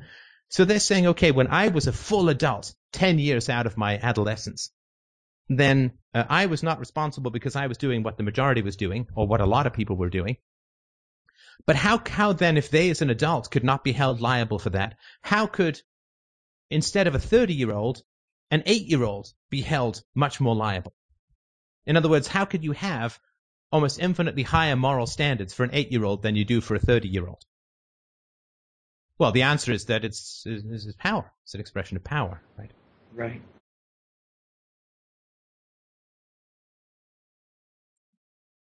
But let's go back to what happened Christmas Eve. Right, okay. All right. And I'd like to also just add, like, I'm really, really, really sorry. That is an unholy way to assault a child. That is a terrible, terrible thing to do to a child, to hit a child at all. But to hit a child with implements, belts and paddles and other things is monstrous. And I'm so sorry. That's not something that any child should ever have to experience even once.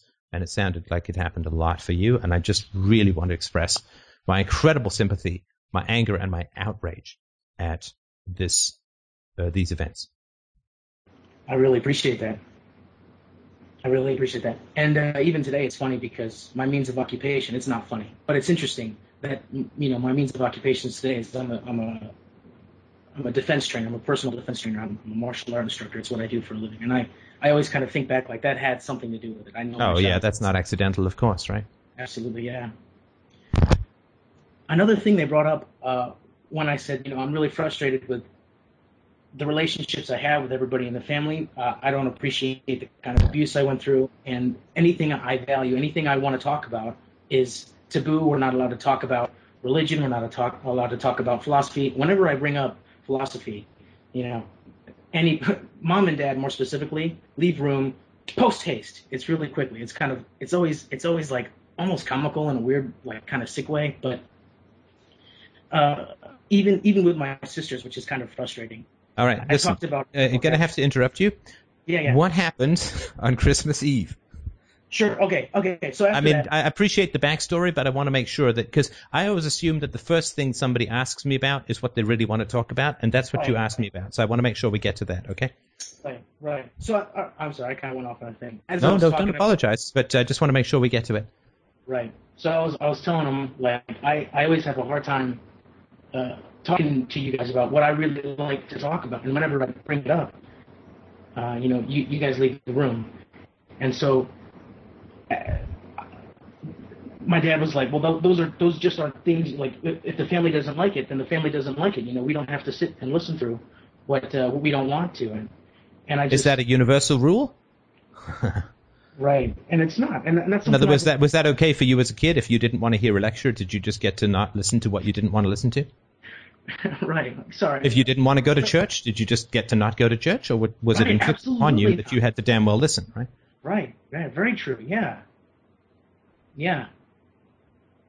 Anyway, go on. Okay. Yeah, and as I brought those points up, and Dad said what he said. Geez, I'm trailing off. I don't know why I'm drawing a blank on what happened next. Well, because what that is a it's a ratcheting up statement. I said you can call them ratcheting up statements. It raises the stakes, right? So when you say, well, I want to talk about this with you, Dad, and I'm frustrated that the family doesn't, and they say, well, hey, the family doesn't want to talk about things, then they don't have to talk about things. You don't have to make people listen to what you want. If they don't want to listen to, they have every right not to, right? But that's a ratcheting up. That's an escalation. Right? Because what he's saying, if I understand it, and tell me if I'm misinterpreting, but what I get from that is he's saying that you are imposing your preferences on other people. Absolutely. And it's wrong to impose your preferences on other people against their will. Right. And was religion imposed upon you against your will? Yeah, very much so. Was being beaten imposed upon you against your will? Yeah. Right, so you understand, this is an escalation. The moment that somebody brings a moral rule, or even a rule of propriety, or appropriateness, or good behavior, or politeness, or empathy, or sensitivity to the feelings of others, the moment that somebody brings a moral dimension into the conversation, it is a huge escalation in the conflict. Right, I see. Because he's just brought up a rule called, it's wrong to impose what you want on others against their will. Right? Right. But he is violating the moral rule in the very expression of it, which is why it is such an escalation. Right. Because he doesn't want to talk about it, and he's imposing not wanting talking about it against you, against your will. Right. So you say, I want to talk about X. And your dad says, hey, people don't want to talk about X. You should, they're perfectly free to not, right? You can't impose your wishes on other people, right? But he's imposing his wish to not talk about it on you in the very moment he's saying that's wrong. Does that make sense? It doesn't make sense, but I understand what you're saying, yeah. No, but what I mean is, does the argument, does the contradiction make sense? Right. Yeah, no. It does. Right, and so and sorry, let me just finish. I know I asked you, and I'm just giving you some feedback, and I apologize for that, but let me just make sure I close the point off here. It's an escalation because it is a perfect reveal, and what it reveals is that universal values will be used to win an argument, even though they're being violated in the use. Which means that morals are used for power. And what it's also revealed is that your father believes that you are a good person who does not want to irrationally impose his views upon others, and he views that as a virtue. He's calling it a virtue, though that is not at all how he raised you. So he knows virtue, he knows morality at the same time as he's violating it in the utterance and in the history of your relationship. Wow. That's why it's such an escalation. It's a terrible gamble that parents make when they deploy moral rules that they themselves violated as parents. It is a terrible, terrible gamble.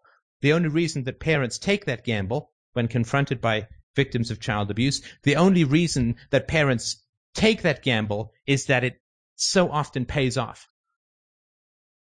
It so often works. Right. That's why they do it. And if it doesn't work on you in the moment, they can be damn well sure that friends and family and culture and priests and everybody that you know will herd you back to the family saying, well, what's past is past. You have to be the bigger person. You have to forgive. They did the best they could, but the knowledge that they had, it was different times. This is all they knew. They suffered themselves. Somebody has to, be the bigger person. Then you have to forgive. They know that even if you get out in the moment, the people are going to herd you back with guilt and moral pressure. So it's almost, except for philosophy, it's almost a foolproof gamble. But I just wanted to pause on that particular interchange, which is heavy. Yeah. highly charged. So if sorry to interrupt, but please continue. No, not at all. That's heavy. That's right. That's why you paused on that. That's why you fogged out on that, because there was so much that was in that statement of your father's, in my opinion. Oh my God, I totally get that. That really makes a lot of sense when you when you say that. And that's why it's unanswerable. Because the only way to answer it is to point out the hypocritical moral contradiction that's being deployed. And what happens if you do that? I'm sorry, I'm drawing a total blank. Would you mind repeating? Sure. It makes sense that you're drawing a blank. So the reason why when your father said that, you paused in this retelling and you blanked out, right? Because it's kind of unanswerable. Because if your father says that to you and then you identify and pick up, which you are doing, you identify and pick up on the contradiction immediately and completely, which is why you fog out, right? Right. So if you were to say to your father what I said to you, which is like, well, wait a minute, are you saying it's wrong to impose your views upon somebody else against their will? Well, A, why the hell didn't you live by that when you were a father, when it could have damn well done me some good? And B, aren't you imposing upon me right now your desire not to talk against my will? How does that work?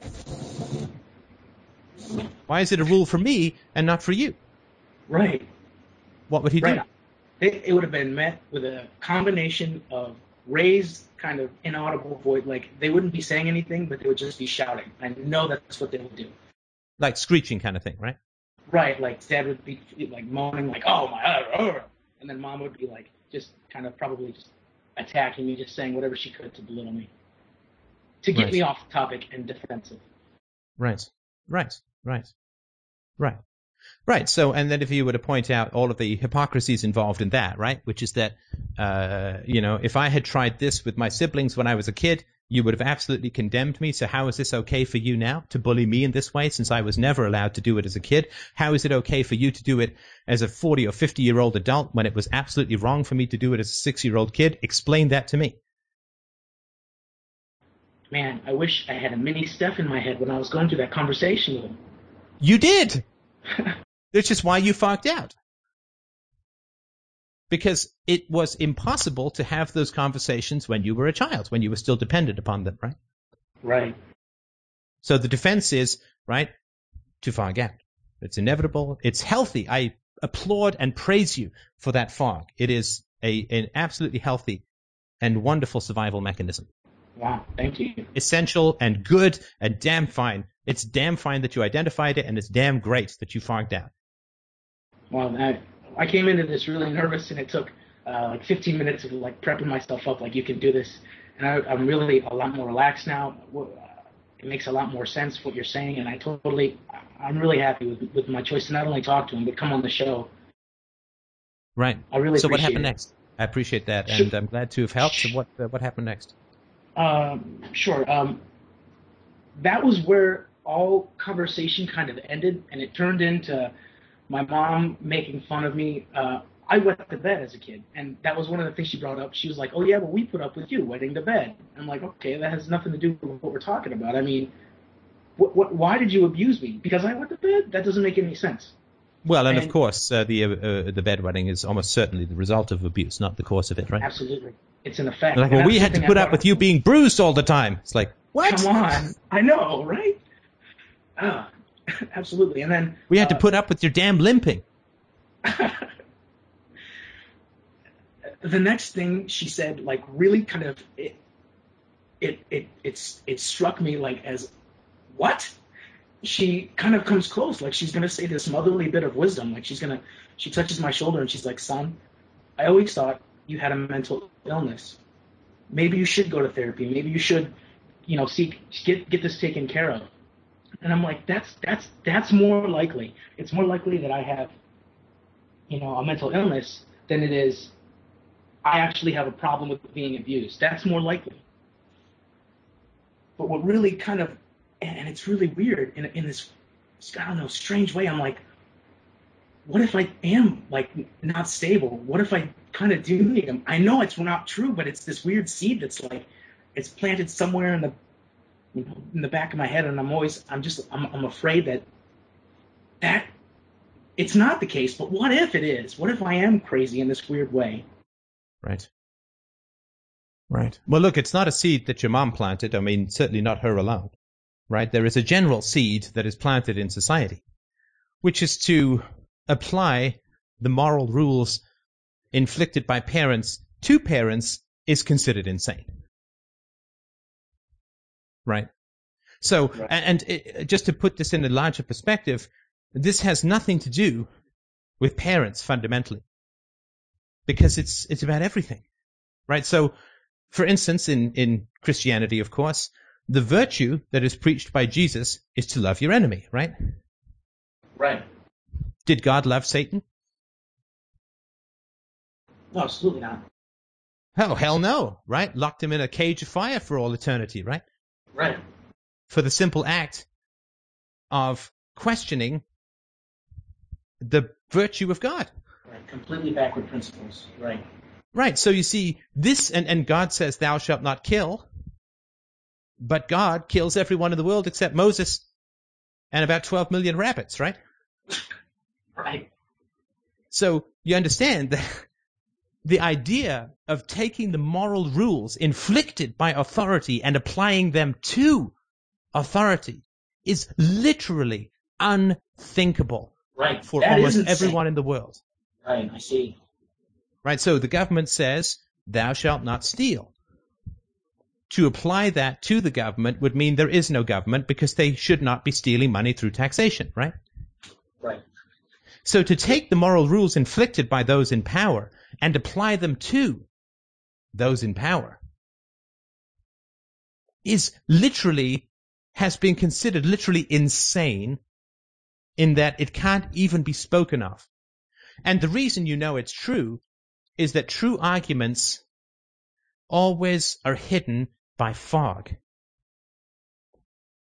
Right? An argument that is true and easy and obvious, like the ones that I have been supplying to you in your conversation or your description of what happened a few days ago.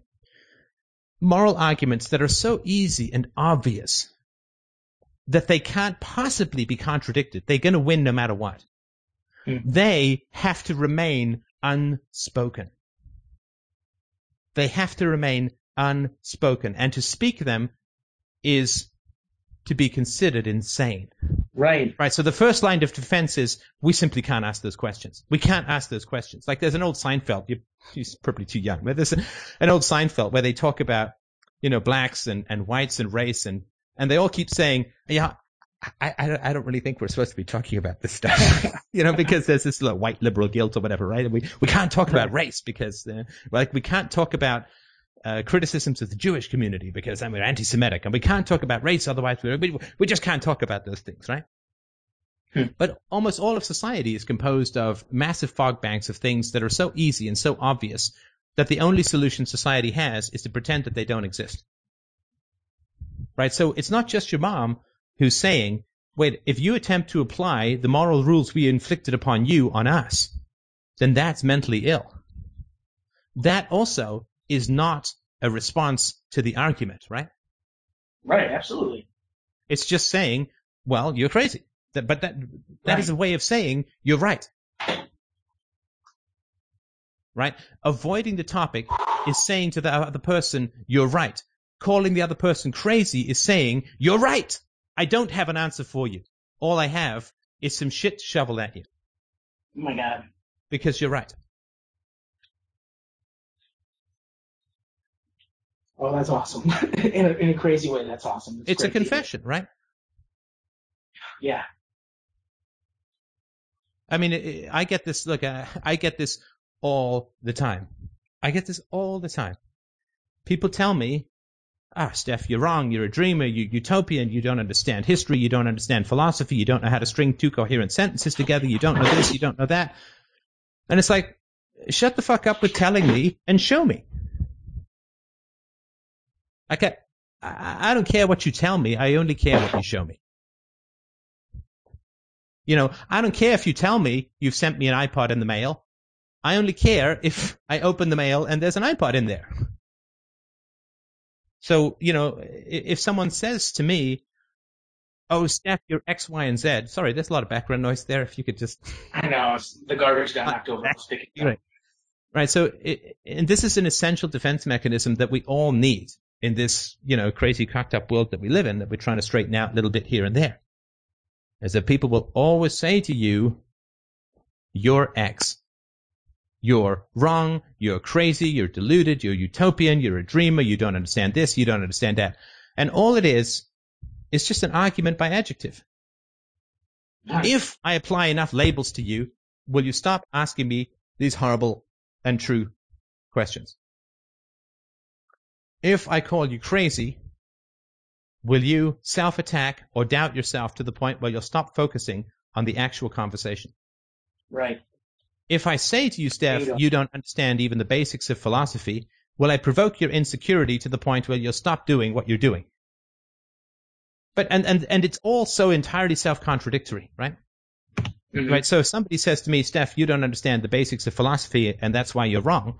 What they're saying, what they're confessing, is that they themselves don't understand the basics of philosophy, because the basics of philosophy is proof, not assertion. And so if they're simply asserting that I don't know anything about philosophy, they're proving that they don't know anything about philosophy.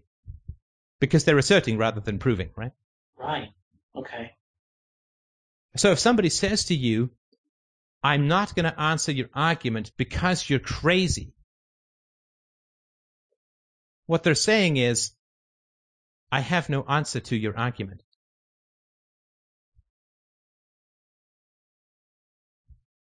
Like a squid, let's go with squid metaphors. We haven't done those in a while. Right? Let's join Mr. 8 Arms, right?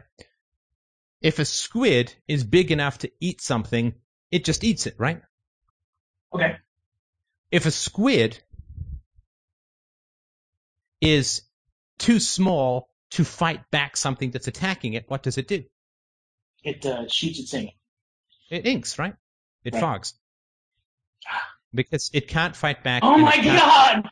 Oh. So all it does is it obscures because it knows it's going to lose, so it squids, right? Man. Oh man, you guys made me ink. Right? Oh my gosh, that makes perfect sense.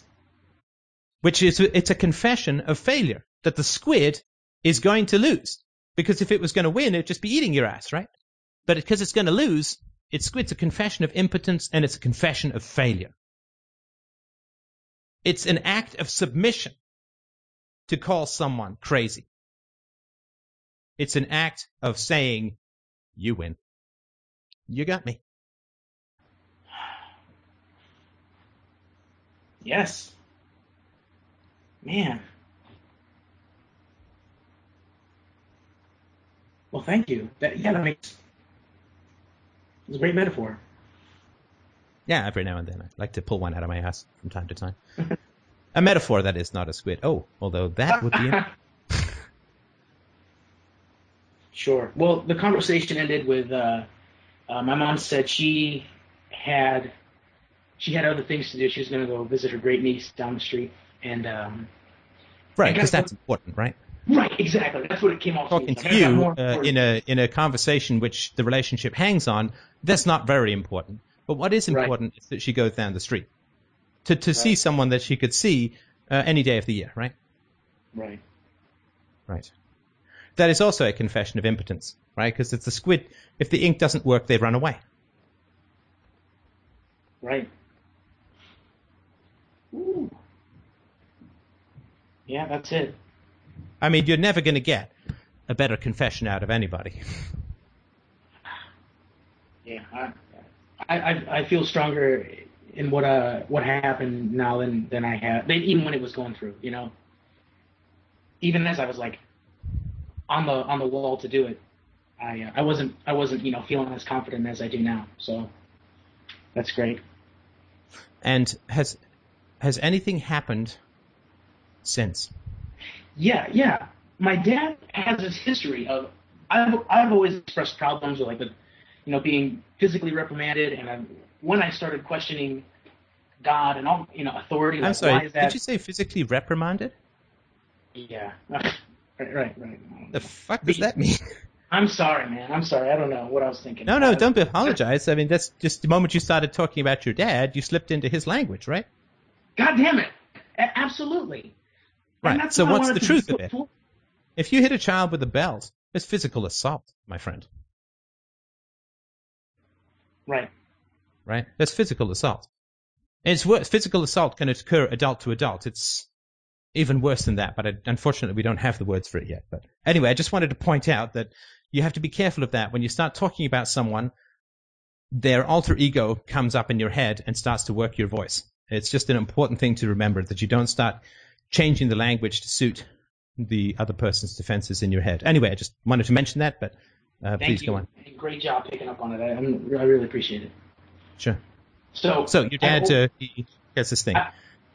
I've always had a problem with being beaten and unquestionable authority. When I expressed it, it always came out, and it would always be either not really a debate, but everybody yelling at everybody. And then it would end up with me leaving. I'd take the car. I'd sleep in the car for the night. I wouldn't want to be around the family for the rest of the week. You mean when you were a kid, right? Sure. When I was a kid. Teenager, right. And so Dad always was really great at kind of like cleaning up the mess and being like, son, we really love you. We need you to come home. I haven't been able to chat with you. I haven't been able to talk with you. And always was really great and making me feel like, okay, all right, that was a bad experience, but Dad's always there to build me up. And what I've noticed from this is it's Dad just cleaning up the mess, but he's not like stopping the mess maker. He's not stopping the mess from happening again. He's just cleaning up the mess. And even after I put forward, I really want to break from the family, I'm going to go after therapy. I really highly suggest everybody does, or this isn't going to work for anybody. Right. I have to see the niece. And the next morning, Christmas morning, Dad calls me, and it was from a caller unavailable line, and I'm expecting some calls from a company that I put my resume in for. So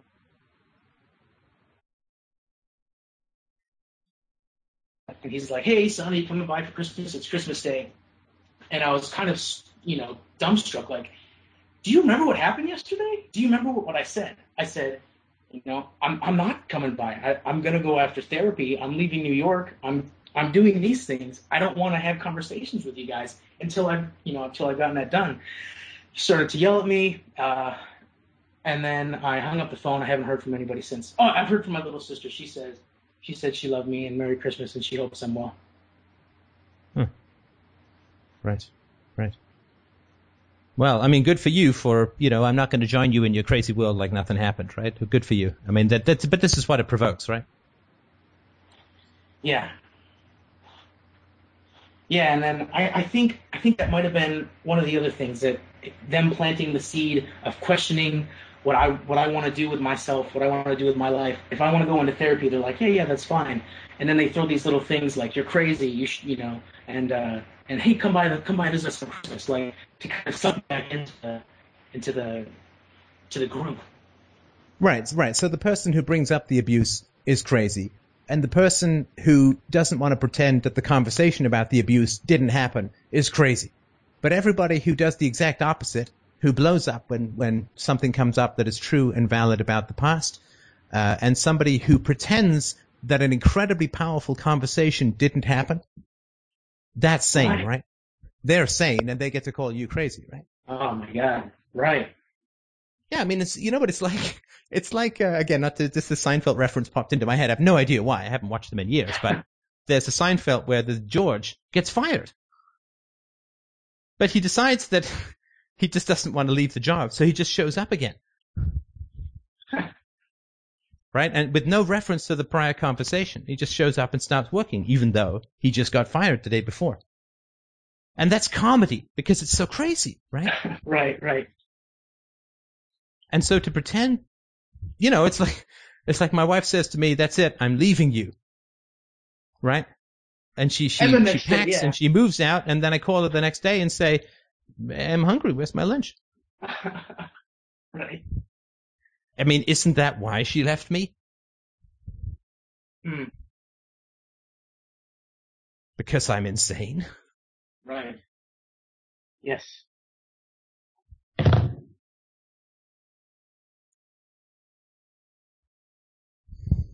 So I feel a whole lot stronger in my decision to do it. You know, I was really worried that like a couple months would roll by and I'd be like, "Hey guys, I'm sorry about, what happened on Christmas. Let's get together or something." But, I'm pretty Well, strong I can on tell my you, decision. I've been going on 12 years, and that's yet to happen to me. In fact, look, and no one can tell you what to do with your family. Obviously, this is a personal decision. I think there are real objective values that can guide you, and they're not my values, they're not your values, they're just things which are true, things which are logical.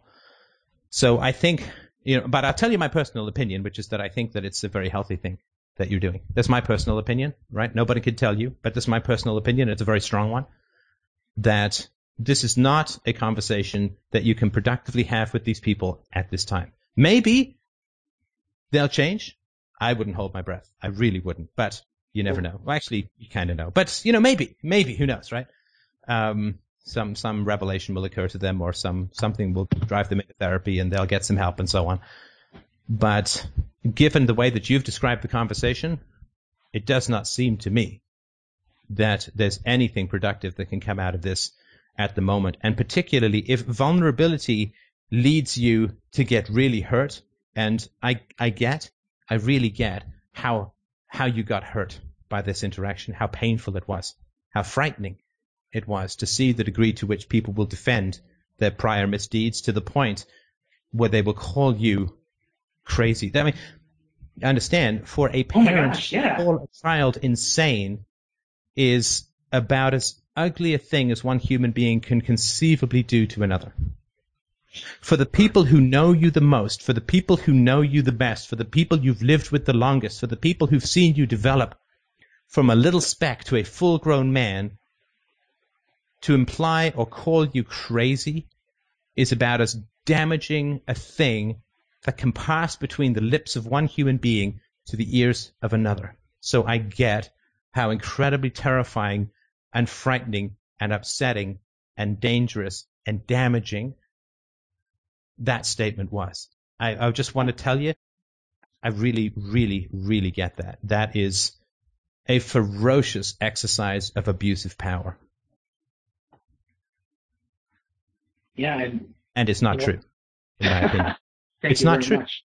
And it's not. It feels great to have somebody say that, because I'm saying it to myself, but in this like really meek and kind of like, it's not true, Nick. It's not. But it's really great to hear somebody say it. No, listen. It's look, and I'm to pull the annoying parent card, right? Like, I mean, I know how incredibly dependent Isabella is upon my opinion of her. When she does something, she looks to me. She has no idea whether it's good or bad, or quote right or wrong, or whatever, right? Okay. She does something and she looks to me for my opinion, and my opinion becomes her judgment. right? That's really important.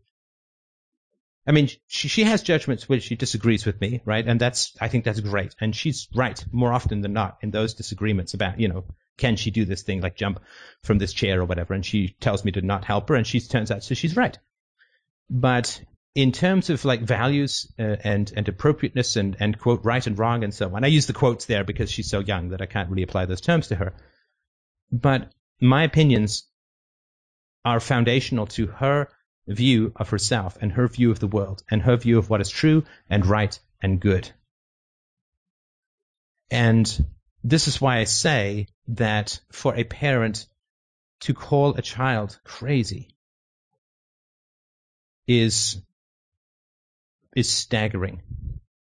It is a line that is crossed that cannot be retracted. Right? It is a statement that is made that cannot be withdrawn. Now, and that's why I said what's happened since. So maybe in the next 24 hours after this happened, Christmas Eve, right? Your parents are like, oh my God, what did we do? Oh man, did we ever let our temper get the better of us? That was really not good. I mean, he must really be hurting. We really said some horrible things. Right? We called him crazy. I mean, that's really bad, right? And then, right, so you have, and I mean, this is just my opinion, right? 24 hours, if you do something really horrible to someone, you have about 24 hours to begin to make it right. Because if anything goes on longer than that, there's nothing real in the response. Then it's just defenses, right? And that's why the 24 hours after you wrong someone, and you need to keep this close to your chest for the rest of your life, everyone who's listening to this, you have 24 hours. Let me give you another sitcom reference. That's how important it is, right? In a very old episode of Scrubs, the main guy, kind of Zach plays him, the main guy kisses the blonde once, and he has 24 hours to kiss her again, otherwise he gets stuck in the friend zone. And in the show, there's a clock counting down 24 hours, and he just doesn't make it. Right? To me, this is when I wrong someone, that clock goes off in my head. And the sooner the better. 24 hours is really on the outside. Right? But there's a clock ticking down when someone has wronged you. And if they don't make it, right, it's like this Indiana Jones door coming down. If they don't make it under that door, it fucking closes. And that's why I always ask people what happened since, what's happened in the intervening time. Because look, we can all say stuff that's hurtful. We can all say stuff either unconsciously or even consciously that is hurtful and unpleasant. And that's acceptable in any relationship, I think. Right? You can say stuff that's hurtful. You don't have to be perfect, but you have to take responsibility and you have to apologize. Even if the other person provoked, you're still responsible for what you do. Nobody has hot wire levers into your brain making you do things. And so that 24 hours, this is not science, you understand? This is just hard-won experience, and I've never had an apology occur beyond 24 hours. Never. Never heard of one that means anything. And that also is a confession of being wrong.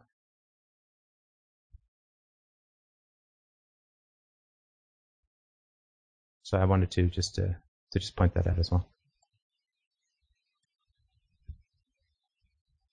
So yeah, I think if this is where your parents are, and if this is the level at which they can not have this conversation, and if this is the kind of damage that they can do in their defensiveness, then I think that you are dodging several bullets at the moment. And I mean, hey, if it changes in the future, I mean, that would be great. I wouldn't hold my breath. But my opinion right now is that this is by far the healthiest thing that you can be doing.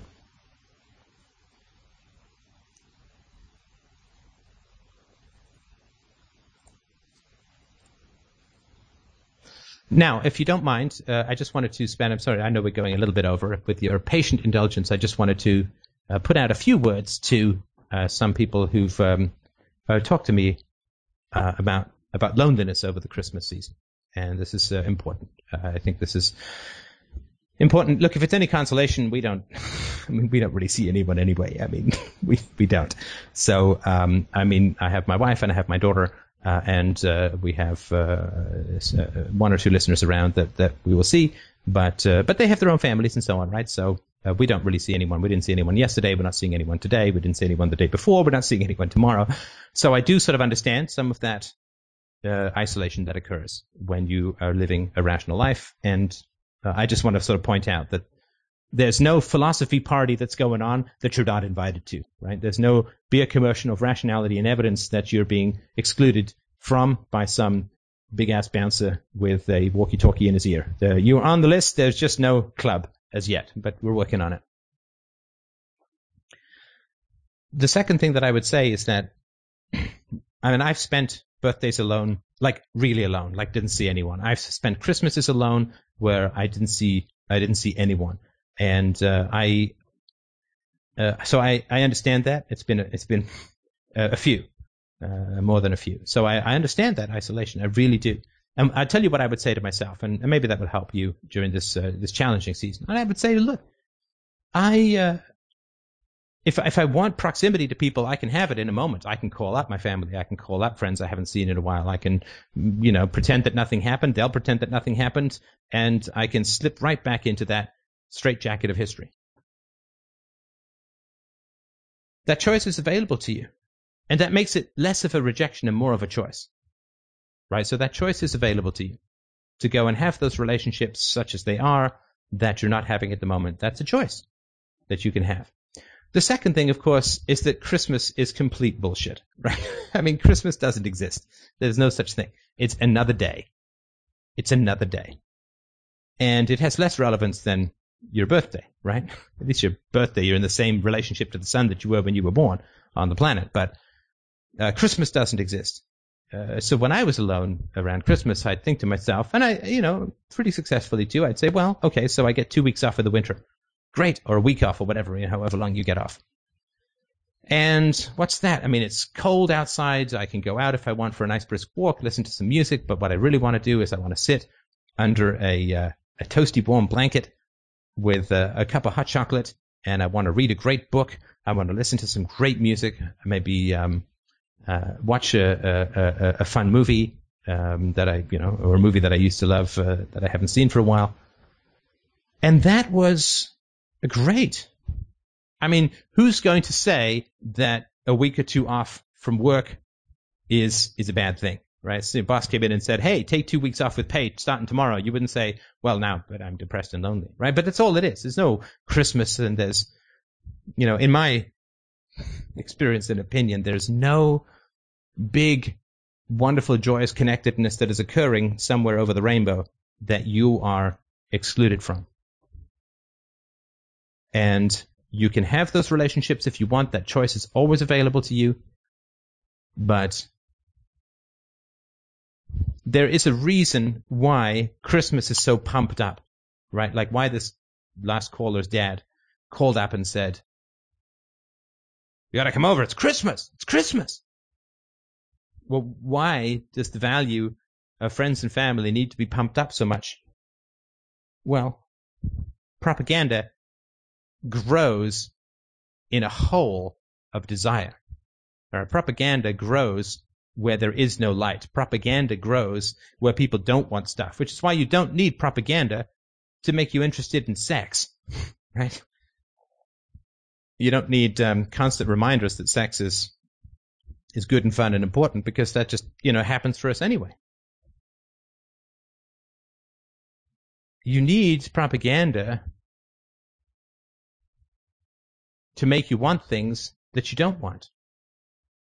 And so the degree to which there's sentimentality around family and around Christmas is, to me, precisely the degree to which people don't want these things.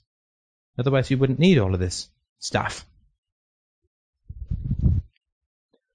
So I just wanted to point that out. That the life of philosophy is the discarding of things which don't exist, which are false, which are manufactured, which are propagandistic, which are illusions. And it's a difficult and grim process. right? So there's just two illusions that I would suggest. The first is that you examine. I think that they're illusions, but you can, of course, tell me what. The first illusion is that there is a lot of human connectedness and intimacy and warmth out there that you're just not a part of, that you're left out in the cold while everybody's swarming over to toast marshmallows and have big, great, warm, intimate bear hugs and great conversations with everybody else while sitting around a campfire of warm and gracious human hospitality. Not true. Watch Home for the Holidays. Anyway, that's the first. And the second is that Christmas exists at all. Right? I guess there's a winter solstice, but you probably don't celebrate the fall solstice or the summer solstice, I guess. So there's just some cold weather, I guess, for those of us in cold climates. There's some time off work, and it's a great time for journaling. It's a great time for reading. I remember one Christmas I went to go and read Voltaire at a restaurant near where I lived. And that was my Christmas dinner. Alone, I was listening to some classical music on my God, was it a Walkman? Am I that old? Oh my God, it might be. And I read some great book. And that was my Christmas. And I must tell you, looking back on my life, that was one of the very best Christmases I ever had before I got married. So I would suggest that's a way to look at it, which is not to say that the feelings of loneliness and isolation are unimportant or not worth examining, but look at them skeptically and see to what degree are they coming from genuinely missing people that you know, and from what degree are they coming from just a pumped up and propagandized feeling of connectedness that you are supposedly excluded from. That's my suggestion, and that's my Christmas gift to you, if that makes any sense. As somebody said in the chat room, fuck phony holiday cheer. Well, I think there's stuff to be said for that, and I think that's perhaps a four-word way of succinctly putting what I'm putting in a very long-winded, though perhaps not unusually long-winded way. So, having been pointed out, having had my long-windedness pointing out, let me stop here and just let me know if you listen to conversations. I'm still always happy to have. Let me know if you would like to have some. I have some that I've been waiting for the release from the listeners. Some great Miko System conversations that I've had recently, which I will put out this week. Thank you for your support and your encouragement and your donations and your help in this show. Thanks, of course, to James, as always, for his wonderful technical help. Thank you so much to Phil for his wonderful work that he's doing on the website, which the current site was only supposed to be kind of a doofer, and he's really stepping up to help. Thank you so much for all of that, and have yourself a great, great week. A wonderful New Year's, and I will talk to you soon.